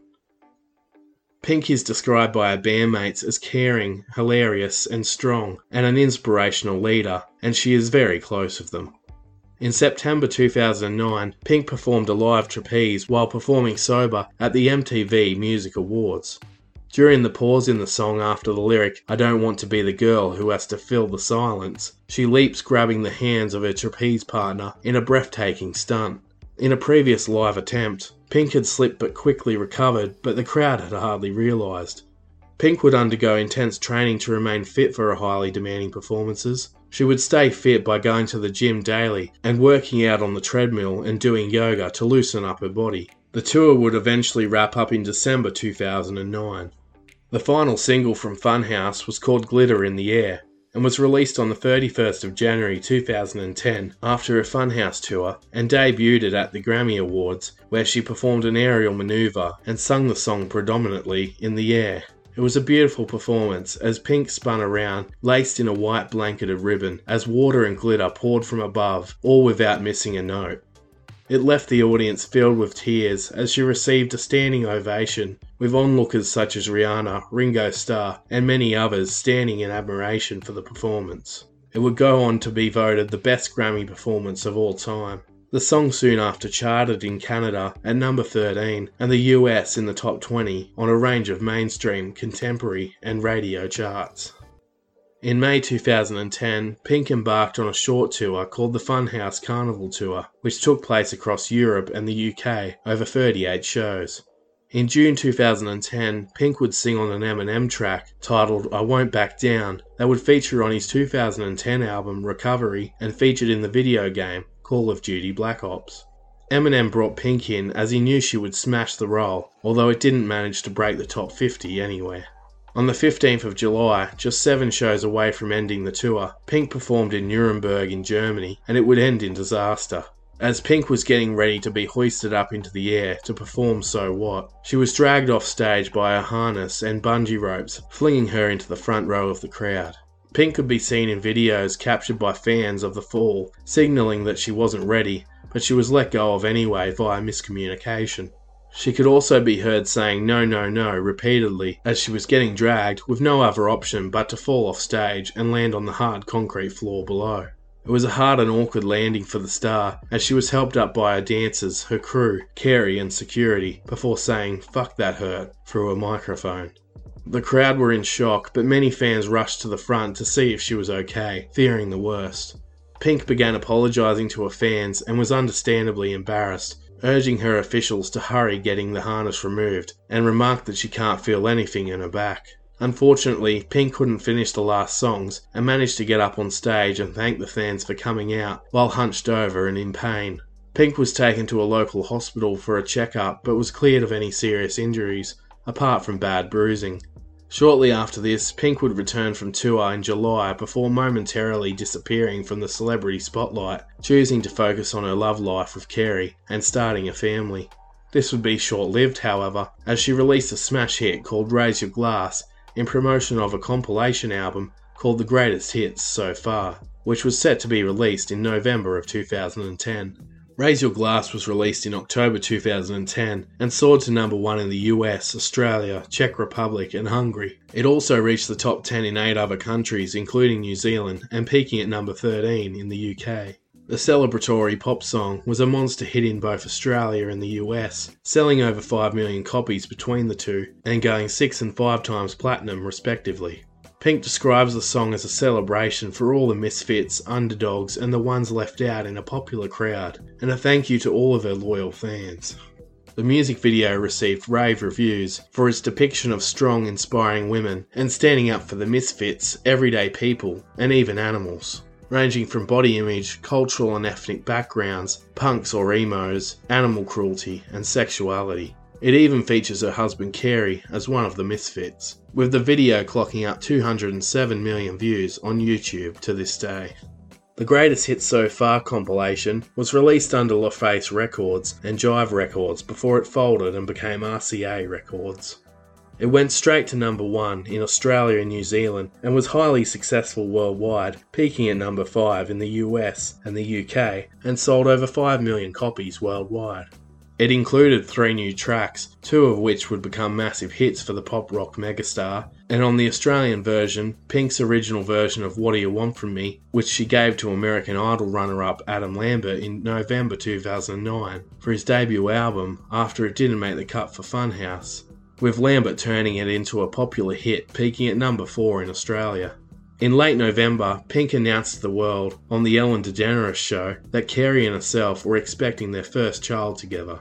On December 14, 2010, the track titled Perfect, or also known as Fucking Perfect, was released as the second single, becoming another big hit, going to number 2 in the US, Poland, Hungary, Canada, and New Zealand charts, and reaching the top 10 in 10 other countries, including Australia, Germany, and the UK.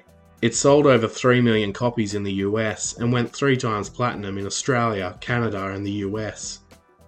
Just weeks into Pink's pregnancy, she filmed the music video for Perfect, as a number of actors play the role seemingly similar to the life of Pink growing up, and the struggles she endured trying to fit in and be perfect, as the lyrics state, mistreated, misplaced, misunderstood, miss no way, it's all good. It didn't slow me down, mistaken, always second guessing, underestimated, look I'm still around. The song was written originally for Carey and then shifted towards her fans and her brother Jason. Jason was severely bullied as a child at school, and Pink says it turned her into a fighter, seeing what he went through. It would take on a 4th meaning when she found out she was pregnant with her first child, and would direct part of the meaning of the song towards her daughter. The music video and song itself is both raw and powerful, and would provide hope to many in a similar situation. The music video depicts bullying, depression, self-harm, and even suicidal connotations, and includes some confronting scenes. After the success of the compilation album and singles, Pink would again take time out with Carey to focus on the impending birth of their first child. While pregnant, Pink revealed that she had always tried to eat vegetarian food since the age of 15, but the pregnancy made her crave chicken. On the 2nd of June 2011, Pink gave birth to a healthy baby girl, naming her Willow Sage Hart. While Pink was recovering, she began writing material and planning for her 6th studio album, The Truth About Love. She also began copying criticism off the media for putting on weight surrounding her pregnancy, which was a terrible and unfair act by the media to pester the new mother in such a personal time. Pink would also struggle to balance tour life and mum life, but would eventually organise a way to multitask, bringing her family on tour with her. Later that year, she also recorded a song for the Happy Feet 2 movie called Bridge of Light, which charted at number 26 in Australia, where it went gold. In 2012, Pink would have to cancel a fundraiser performance for President Barack Obama after being hospitalised, requiring the removal of her gallbladder. Pink had been once again working on new material for her 6th studio album, but before releasing her new album, Pink released 2 singles, the first being Blow Me One Last Kiss, which debuted on the 3rd of July 2012. It went to number 1 in Scotland, Hungary and Australia on both the Airplay and ARIA charts, and it was a mega hit worldwide, reaching the top 5 in 10 countries, including the US and UK, selling over 2 million copies in the US and going 4 times platinum in Australia. She wrote the song as a breakup song, stylised on her previous hit, So What. It wasn't aimed at anyone in particular, she just thought it was a fun breakup tune. When asked where the song came from, if not about anyone, by Rolling Stone magazine, Pink replied, "It's very easy for me to tap into Go Fuck Yourself. Maybe that's the only way I feel powerful. I'm in the best place I've ever been in my life. And I'd say it's 80% happiness and 20% sheer confusion and fear that I'll fuck it up somehow. I'm consumed by my emotions." The second single before the album release was titled Try and was released on the 6th of September 2012. The track was a beautiful rock ballad with a hard-hitting guitar riff that comes in and out, accompanied by a beautiful piano melody. Pink's voice again is incredible in this track that is unbelievably moving, raw and emotional.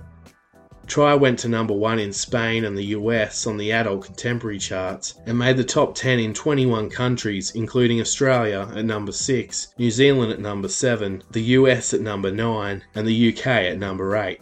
It sold over 2 million records in the US and went 5 times platinum in Australia, getting loads of radio airtime.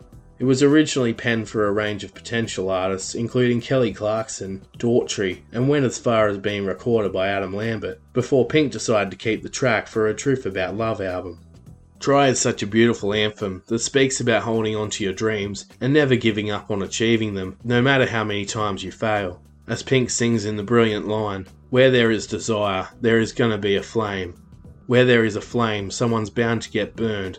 But just because it burns doesn't mean you're gonna die. You gotta get up and try." Pink's mother fell in love with the song, and it would be backed up by a strong music video featuring a back and forth relationship between Pink and a male dancer, as Pink is covered in colourful paint in a remote desert-type shack setting, as the two dance elegantly like they are fighting but are still passionately in love. The video would eventually rack up 419 million views on YouTube. When Pink's mother was shown the video, she said, "Wow honey, I'm speechless and uncomfortable. No one can ever say you play it safe."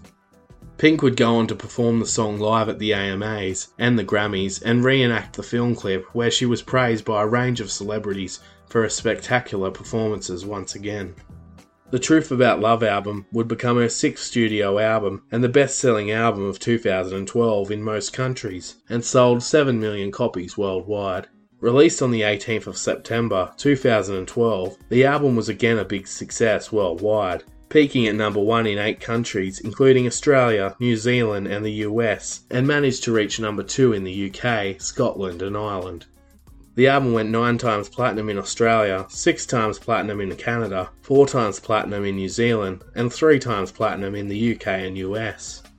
Pink states that around the time of recording this album is when she quit smoking cigarettes, and she claims it drastically improved the quality of her voice, opting instead to just stick to the wine, as she is a self-confessed fanatical wine critic. The biggest hit from the album came from the 3rd single called Just Give Me a Reason, that was released in February 2013. The ballad was a monster hit that featured Nate Ruess of the band Fun, known for their hits such as Some Nights and We Are Young. Nate Ruess and Pink provided a groundbreaking duet with their unique vocal styles, providing one of the best collaborations the world has seen in years. It went to number 1 in a whopping 21 countries, including the US, New Zealand and Australia. It became Pink's 4th number 1 in the US and sold over 5 million copies there. It went 8 times platinum in Australia, selling over 600,000 copies. It would also make the top 5 across 10 countries, including the UK, coming in at number 2. The music video was simply breathtaking and a major hit with the public, reaching 1.1 billion views via YouTube, the most Pink has received for one of her tracks. The music video included an appearance from Nate Ruess, singing alongside Pink and by coming through an old TV set, while Pink's husband Carey appears in the clip also, as he is seen being intimate with Pink on a floating mattress. The camera cuts between images of Pink drowning and being lonely, and paints the message of the song, and captures the tragedy of the two lovers trying to fall in love again. Pink was a big fan of Ruess, and chose him herself for the track, knowing the track needed a second voice to depict the other side of the story being told in the song.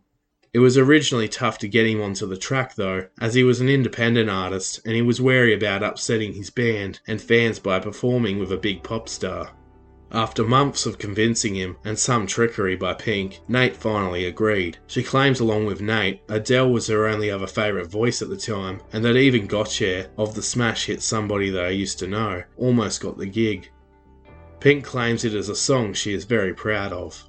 The song itself was written about something as simple as an argument over passing the butter at the dinner table, as Pink claimed in an interview for Spotify, but deeper meanings stem from a lack of affection the two show for one another at times. As Pink says in the song, "You used to lie so close to me, there's nothing more than empty sheets between our love."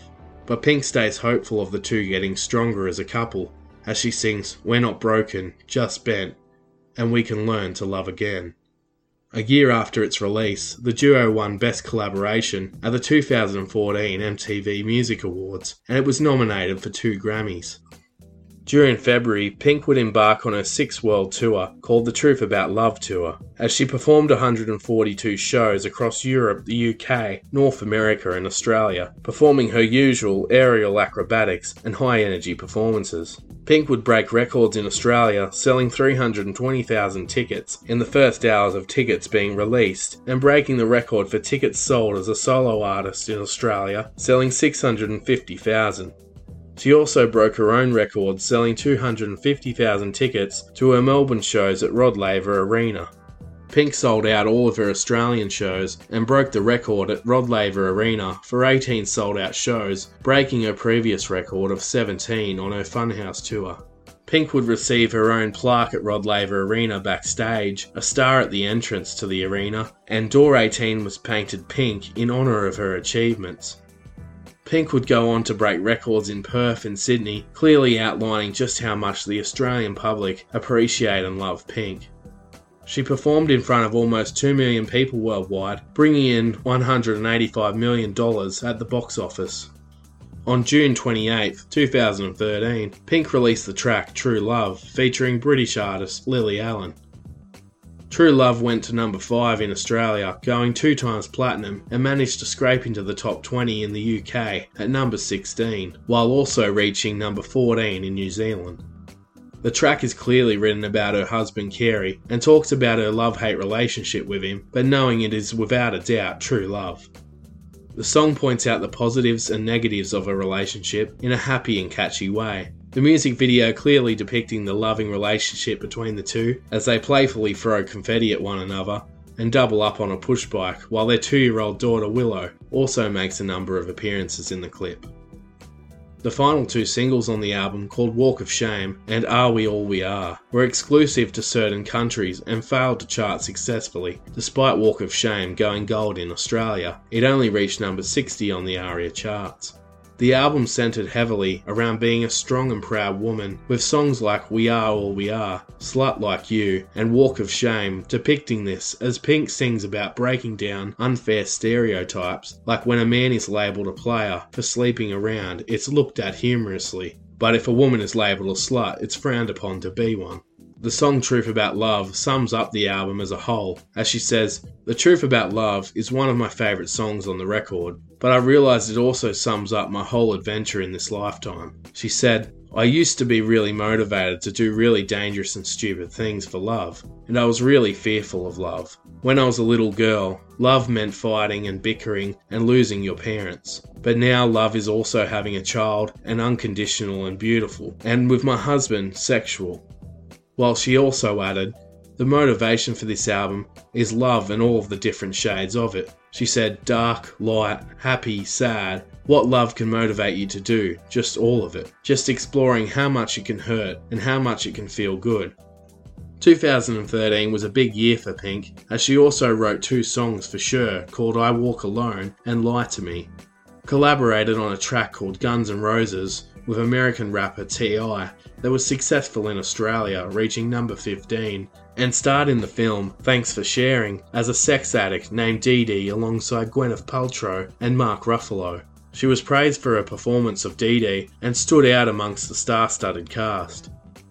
On January 14, 2014, Pink performed her last show on the Truth About Love tour before returning to the States with her family.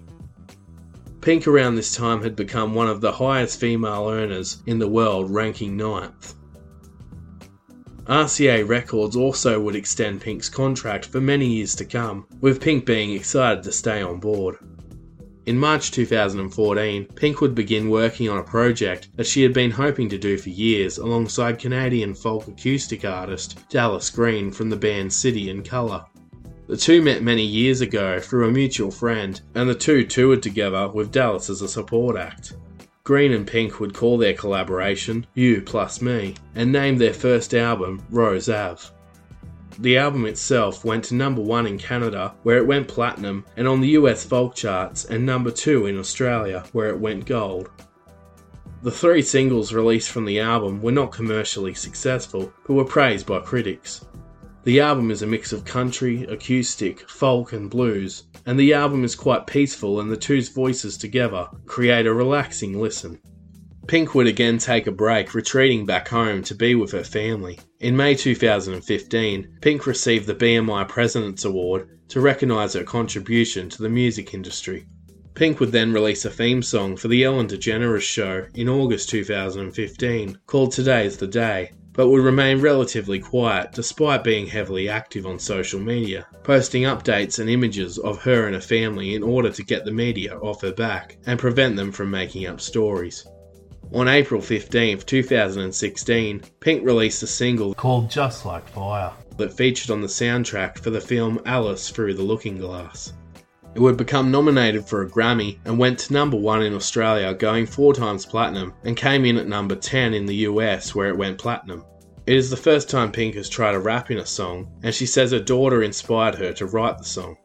Pink would also write a track called Recovering for Celine Dion in July 2016, and she also featured on country music artist Kenny Chesney's track Setting the World on Fire, where the song went to number 1 on the US and Canadian country music charts, going platinum in both countries. And after collaborating with Sia and a duo named Stargate on a track called Waterfalls that had reasonable success in Australia, Pink retreated back home once again to work on her 7th studio album and focus on her 2nd pregnancy. On December 26, 2016, Pink and Carey welcomed into the world their 2nd child and firstborn son, naming him Jameson Moon Hart. Now at the age of 38, Pink would release the first single from her upcoming album called What About Us on the 10th of August 2017. The protest dance track smashed its way to number 1 in 9 countries, including Australia, going 4 times platinum there and reaching the top 10 in another 16 countries, including the UK. It was nominated for a Grammy and was written as a protest song directed at President Donald Trump and his lack of empathy for equality and inclusiveness to all. She worked on the track with Johnny McDade from Snow Patrol and Steve Mack after the two worked with Ed Sheeran on the track Shape of You. It speaks once again about the less fortunate being left behind and not having a say, and promises that the government had made and not followed through on. As Pink sings, "What about us? What about all the times you said you had the answers?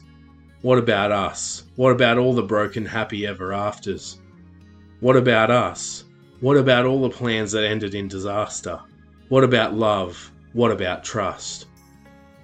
Pink mentioned on the Graham Norton show that her record company doubted if she could pull off many more hits, as she said, "When I came back, the record company sat me down and told me that once you were over 35 and a female pop star, radio probably won't play you. I'm so glad I proved them wrong." On the 17th of August 2017, Pink performed at the MTV Music Awards with a 7-minute medley of her greatest hits and was presented by a good friend Ellen DeGeneres with the Michael Jackson Video Vanguard Award at the MTV Video Music Awards for her contribution to visual arts. It is a highly regarded award that has been presented to David Bowie, the Beatles, Madonna, George Michael, the Rolling Stones, Guns N' Roses and MJ himself, just to name a few. It was here that she would make one of the most inspirational and touching speeches ever at the MTV Awards. With her husband Carey and daughter Willow in the crowd, Pink delivered this amazing speech.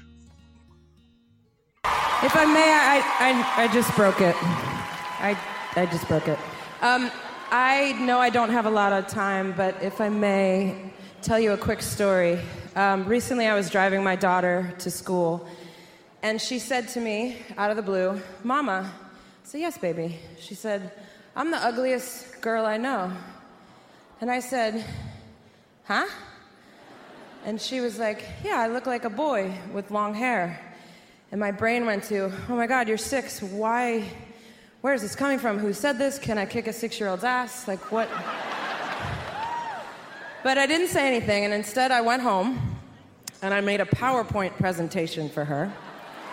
And in that presentation were androgynous rock stars and artists that live their truth, are probably made fun of every day of their life, and carry on and wave their flag and inspire the rest of us. And these are artists like Michael Jackson and David Bowie and Freddie Mercury and Annie Lennox and Prince and Janis Joplin and George Michael, Elton John, so many artists. Her eyes glazed over. But then I said, I really want to know why you feel this way about yourself. And she said, well, I look like a boy. And I said, well, what do you think I look like? And she said, well, you're beautiful. And I was like, well, thanks. But I said, when people make fun of me, that's what they use. They say that I look like a boy, or I'm too masculine, or I have too many opinions. My body is too strong. And I said to her, do you see me growing my hair? She said, no, Mama. I said, do you see me changing my body? No, Mama. Do you see me changing the way I present myself to the world? No, Mama. Do you see me selling out arenas all over the world? Yes, Mama. Okay. So, baby girl, we don't change. We take the gravel in the shell and we make a pearl. And we help other people to change so that they can see more kinds of beauty. And to all the artists here, I'm so inspired by all of you. Thank you for being your true selves and for lighting the way for us. I'm so inspired by you guys. There's so much rad happening right now in music. And keep doing it. Keep shining for the rest of us to see. And you, my darling girl, are beautiful. And I love you. Thank you, MTV. This is a really special night. Thank you, Ellen. I couldn't love you more. Thank you, guys. Good night. Pink just rolled with the moment and didn't plan on making the speech out to her daughter. It was a touching and brilliant moment that will live on as one of the best speeches of all time by a musician. The album Beautiful Trauma was released on October 13th, 2017 and sold a total of 3 million albums. A fair decline in album sales compared to The Truth About Love. After 3 years of production and writing, it went to number 1 in 13 countries, including the US, UK and Australia. The album was a significant change for Pink, both in style and vocally, as she had to adjust her vocal style as she was pregnant during recording. In December 2017, a track called Need Me, that Pink collaborated with Eminem on as their 4th track together, was released on his album Revival and was nominated for Best Pop Vocal Album at the Grammys, becoming Pink's 20th nomination after just 17 years as a solo artist. The next singles released on the album included Beautiful Trauma, Whatever You Want and Secrets, but the 3 tracks would not become mega hits like What About Us. Beautiful Trauma received a decent amount of airtime, but failed to make an impact on the mainstream charts in Australia, the US and the UK. However, it was popular across Europe and popular on radio worldwide. Beautiful Trauma was named as the album title and song title, as Pink explained that life can be really traumatic and suck at times, but it can also be beautiful and great at other times. The music video would feature actor Channing Tatum and Pink as a couple in a 50s-style suburban house as they dance throughout and work out their differences in their relationship. Pink continues to write songs about her love-hate relationship with Carey as she sings The Pill I Keep Taking, The Nightmare I'm Waking, There's Nothing, No Nothing, Nothing But You, My Perfect Rock Bottom, My Beautiful Trauma, My Love, My Drug. Pink would take her acrobatic performances to the next level during the AMA Awards in 2017 as she performed Beautiful Trauma while suspended on high wires on the Los Angeles JW Marriott Hotel as she danced, sung and walked across the building in what was a unique and insane performance. Whatever You Want also struggled to break into the mainstream, but did manage to get some airplay in the US, New Zealand and Australia. The uplifting ballad is a reoccurring theme about her relationship with Carey and the struggles of being with the same person for a long time after almost 17 years of ups and downs together, but not wanting it any other way. As Pink says, "It just punches me in the stomach every time I hear it. My favourite line in that song is, I feel like our ship's going down tonight, but you're the one I want to sink with." Relationships are not cute, but they keep you busy. Pink's ability to deliver raw and honest material is what makes her music so unique and relatable for her fans, as she never tries to sugarcoat the harsh reality of relationships and that they are genuinely hard but also worth it. The final single, titled Secrets, is a strong dance track but again didn't make an impact on the charts, other than on the US dance chart coming in at number 1. Secrets was written about those secrets that we choose to hold on to, that not even those closest know about us. The rest of the album speaks about the struggles of life and love, where we go when we die in the track I Am Here, and in the underrated track titled Barbies, the lyrics and melody of the song paint a picture of missing the good old days as a child, when life was much simpler, when time went slower, and money wasn't the main priority. The best performing of the tracks that weren't released as a single was a collaboration between Eminem and Pink called Revenge. The fun and cheeky song was a hit in the US and Australia, receiving lots of airtime on radio, and went as far as 21 on the Australian ARIA charts, going gold there.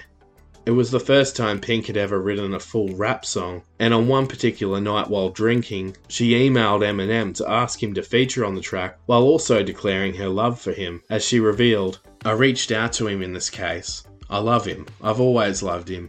I think he's a lyrical genius. And I just wrote him a love letter. I had written this song, I had went to the studio and drank a lot of wine, and then I went home and drank more wine because that's what you do when you've drank a lot of wine. You think more wine is a good idea, and I wrote him an email and said, I love you, I've always loved you. I've loved you since you gave me your autograph at the 2001 MTV Music Video Awards. I love that you always work with the same people." After sending the hilarious email, Eminem replied with a simple, "Okay," before sending through his own verse for the track soon after. Other tracks on the album, such as Better Life, talk about the false truths surrounding the world of social media. As Pink says, "That song was inspired by a conversation I was having with a friend of mine who is going through a divorce. We were talking about social media and how we only sort of post the good stuff, so we tend to start believing everybody else's life is better than ours, and it's all bullshit." While the beautiful but sad ballad, titled But We Lost It, is an underrated gem of the album, it also speaks about a relationship struggling to survive. But one of the best and most moving tracks on the album would come in the form of the song titled Wild Hearts Can't Be Broken, as Pink sings about being strong and standing up in the face of abuse. It would become the theme song for women's rights movements such as Time's Up and Me Too, and the fight against sexual and physical abuse against women. Pink had originally written the piano part of the song for the movie Suffragette, which is about a time in British history where women fought for their right to vote. During January 2018, Pink would release an empowering and emotional music video for the song where she is centered in front of the camera in a black and white filter, using facial expression and hand gestures to portray her message along with singing the song.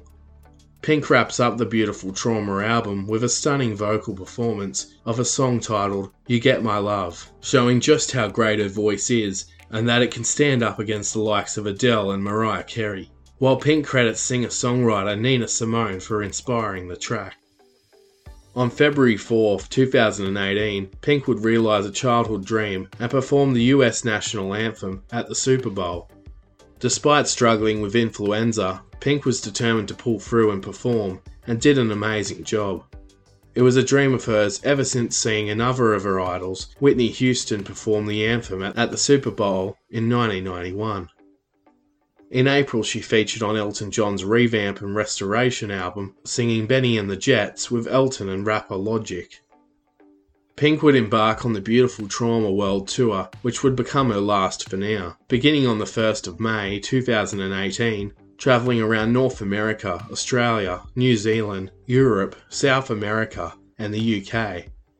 During the tour, Pink became ill with gastro and upper respiratory infection at her Brisbane shows and was forced to cancel and reschedule a number of Sydney shows. She endured a massive attack from the Australian media, claiming she wasn't ill and that she was instead enjoying her time with family on the Sydney beaches.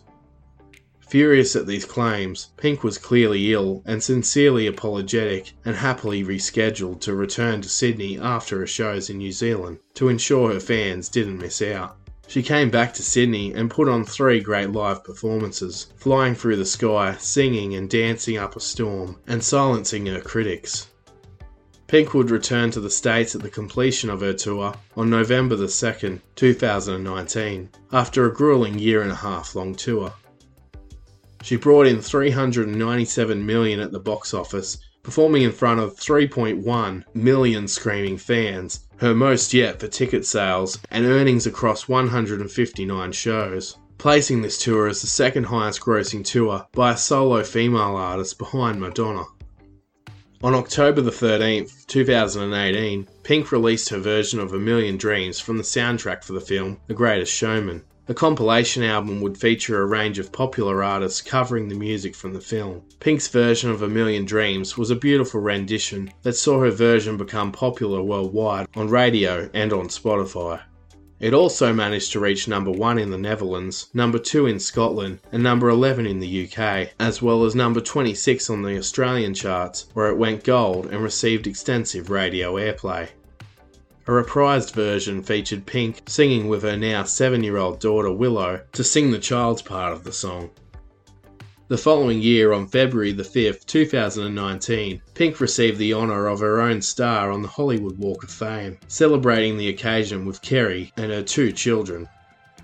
Later that month, on the 20th of February, Pink released her first single of her impending 8th studio album. The single was called Walk Me Home and was debuted at the Brit Awards on the day of release, as Pink performed a medley of hits and her new track. The performance was electric as Pink began singing Walk Me Home from her change room before making her way backstage and being hoisted up onto a harnessed hoop and being lowered onto the stage in front of the audience. She performed Just Like Fire as pyrotechnics and flamethrowers and performed a duet of Just Give Me a Reason with British artist Dan Smith from Bastille, and finishing with a high energy performance of Try and What About Us, showing off her great vocals.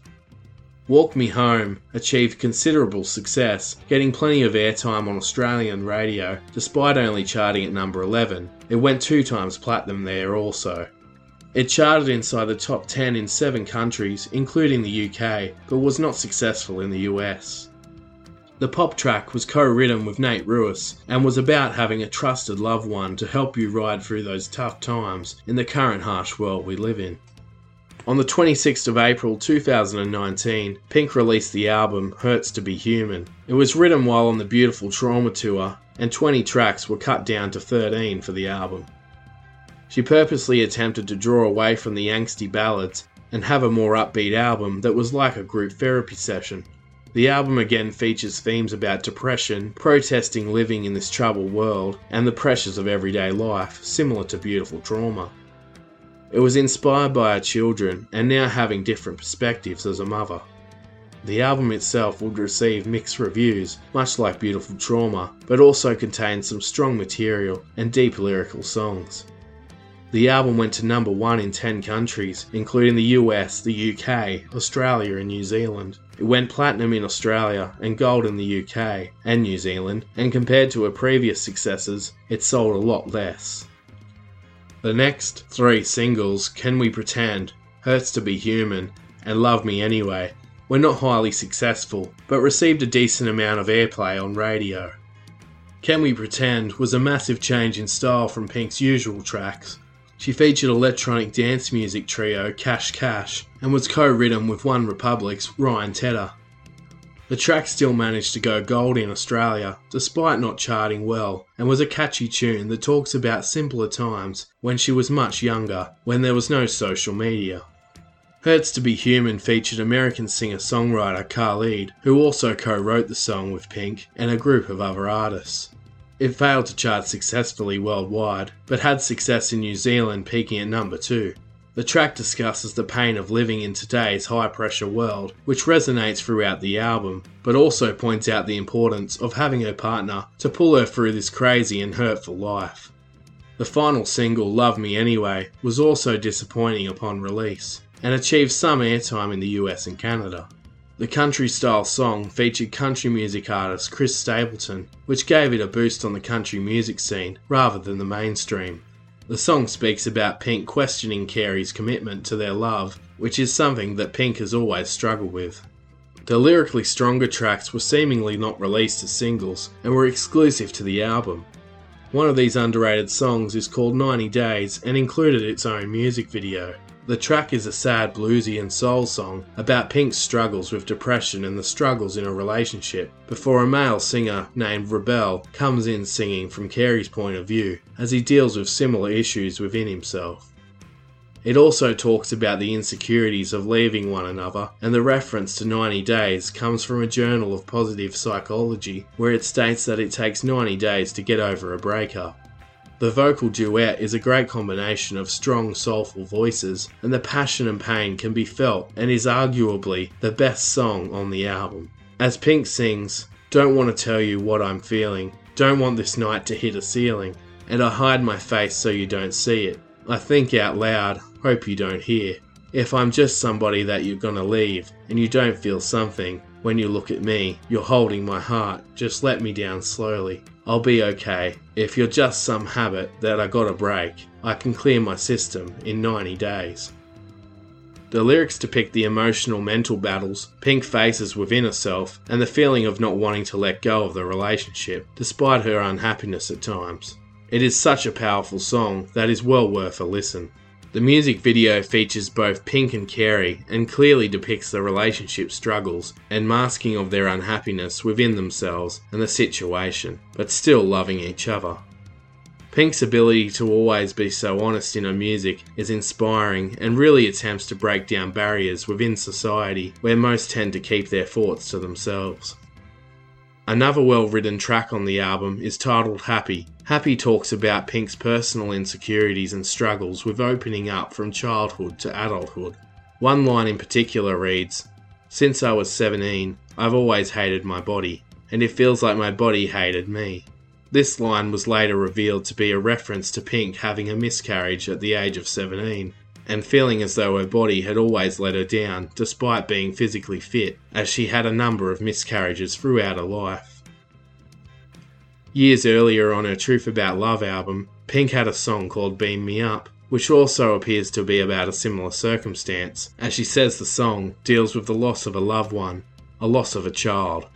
Once again, Pink shares with her fans and the world her deep and darkest secrets, which is what makes her such a great and well-respected artist. Finally, the track titled Hustle would become somewhat of a hit after being released as a digital single, reaching the top 10 in Australia, New Zealand and the US on the digital sales charts. Dan Reynolds of Imagine Dragons co-wrote the song with Pink about believing Carey is deceiving her into believing he cares about her and that she will no longer put up with it. Once again, Pink's insecurities come flooding into this song, which appears to be a common theme throughout the album. Pink would also collaborate with singer sensation Sia on the track titled Courage. The album overall was rather overlooked, but included some of Pink's most honest and raw lyrics since her early days. Over Pink's career, she has been an active member in both human and animal rights, getting involved in a number of charitable organisations. Some of these include being an ambassador for UNICEF, the RSPCA and PETA, while also donating to the Australian Red Cross bushfire appeal in both the fires in 2012 in Victoria and in 2019 nationwide, donating $500,000 each time. She also donates her time and funding to human rights, No Kid Hungry and autism. While just recently in 2020, Pink donated $500,000 to the Temple University Hospital Fund, where her mother once worked for a total of 20 years. While also donating another $500,000 to the City of Los Angeles Mayor's emergency COVID-19 crisis after herself and her son Jameson tested positive and recovered from the virus. Pink also announced in late 2019 that she was taking a year off from writing and performing as a semi-retirement to focus more on her relationship with Carey and to spend time with her young children. Pink believes in raising her kids in a genderless household and encourages her children to be whatever they want to be and do whatever makes them happy. Pink has always been a proud tomboy and has attempted to break down the stigma behind it, with Willow happily following in her mother's footsteps, choosing to wear suits instead of dresses. Pink is seen as a figurehead in women's rights, gay rights, and as an animal activist that is always willing to donate her time and money to fight for what she believes in. Pink will go down as one of the greatest vocalists and songwriters of her time. She has rose up from a tough life as a young woman and beat her rebellious addictions to drugs and criminal behaviour, with music literally becoming her lifeline. There is no doubting Pink may have ended up in prison if it wasn't for her love and passion for music that stemmed from her influential father and the likes of her musical influences, such as the Four Non Blondes. Her exposure to homeless shelters and the less fortunate growing up worked wonders into shaping the amazing, inspiring and strong woman she would become. She is humble, down to earth and humorous, and her touching heartfelt songs and deep honest lyrics have helped so many, both young and old, through tough times and encouraged those just like her that maybe they can one day make it too. She has paved the way for artists such as Lady Gaga, Sia, Kelly Clarkson, Adele, Julia Michaels and Katy Perry, who don't fit the mould of the cookie-cutter pop star, instead making a popular genre of their own. Pink would always stand for what she believed in, and is always willing to give and be generous to those that need a helping hand. The world wouldn't be the same place without Pink's protest songs, anthems, and raw songwriting ability, and she has given a voice to so many around the world, while also becoming an inspiring mother to her 2 children. Pink has conquered the charts on the world stage with 3 Grammys, 6 Billboard Music Awards, 7 MTV Music Awards, and winning a total of 131 awards worldwide. Pink has had 6 number 1 albums in Australia and 3 in the US, while having 9 number 1 singles in Australia and 4 in the US. All while selling out massive arenas while on tour with her amazing aerialist skills and high energy performances, all while producing stunning vocals. She has now sold over 40 million albums and 50 million singles worldwide, quite an amazing feat for a modern female artist, which places her on the same level as artists like Lionel Richie and Johnny Cash, and in front of artists such as George Michael in terms of sales. Pink might now be a 40-year-old proud mother and wife, but there is no stopping her. While she may have put the mic down for now, there's no doubt that the rebel juggernaut that is Pink will soon return with her next big hit.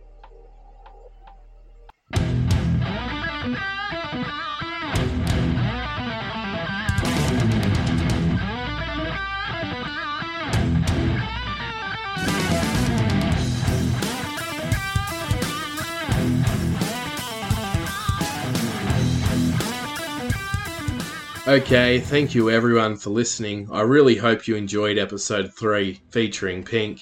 Please make sure you like, share, rate, subscribe, and leave a positive review wherever you get your podcasts. And don't forget, if you would like to support the podcast by becoming a patron, head to Patreon to check out how you can keep this podcast going, and sign up to one of 3 membership packages, starting at just $1 a month, which includes extra content and bonuses. Again, I hope you enjoyed that episode. Stay tuned for next week's episode, which will be revealed on our Facebook page at Lyrics of Their Life podcast. I'm your host, Adam Hampton, and this is Lyrics of Their Life.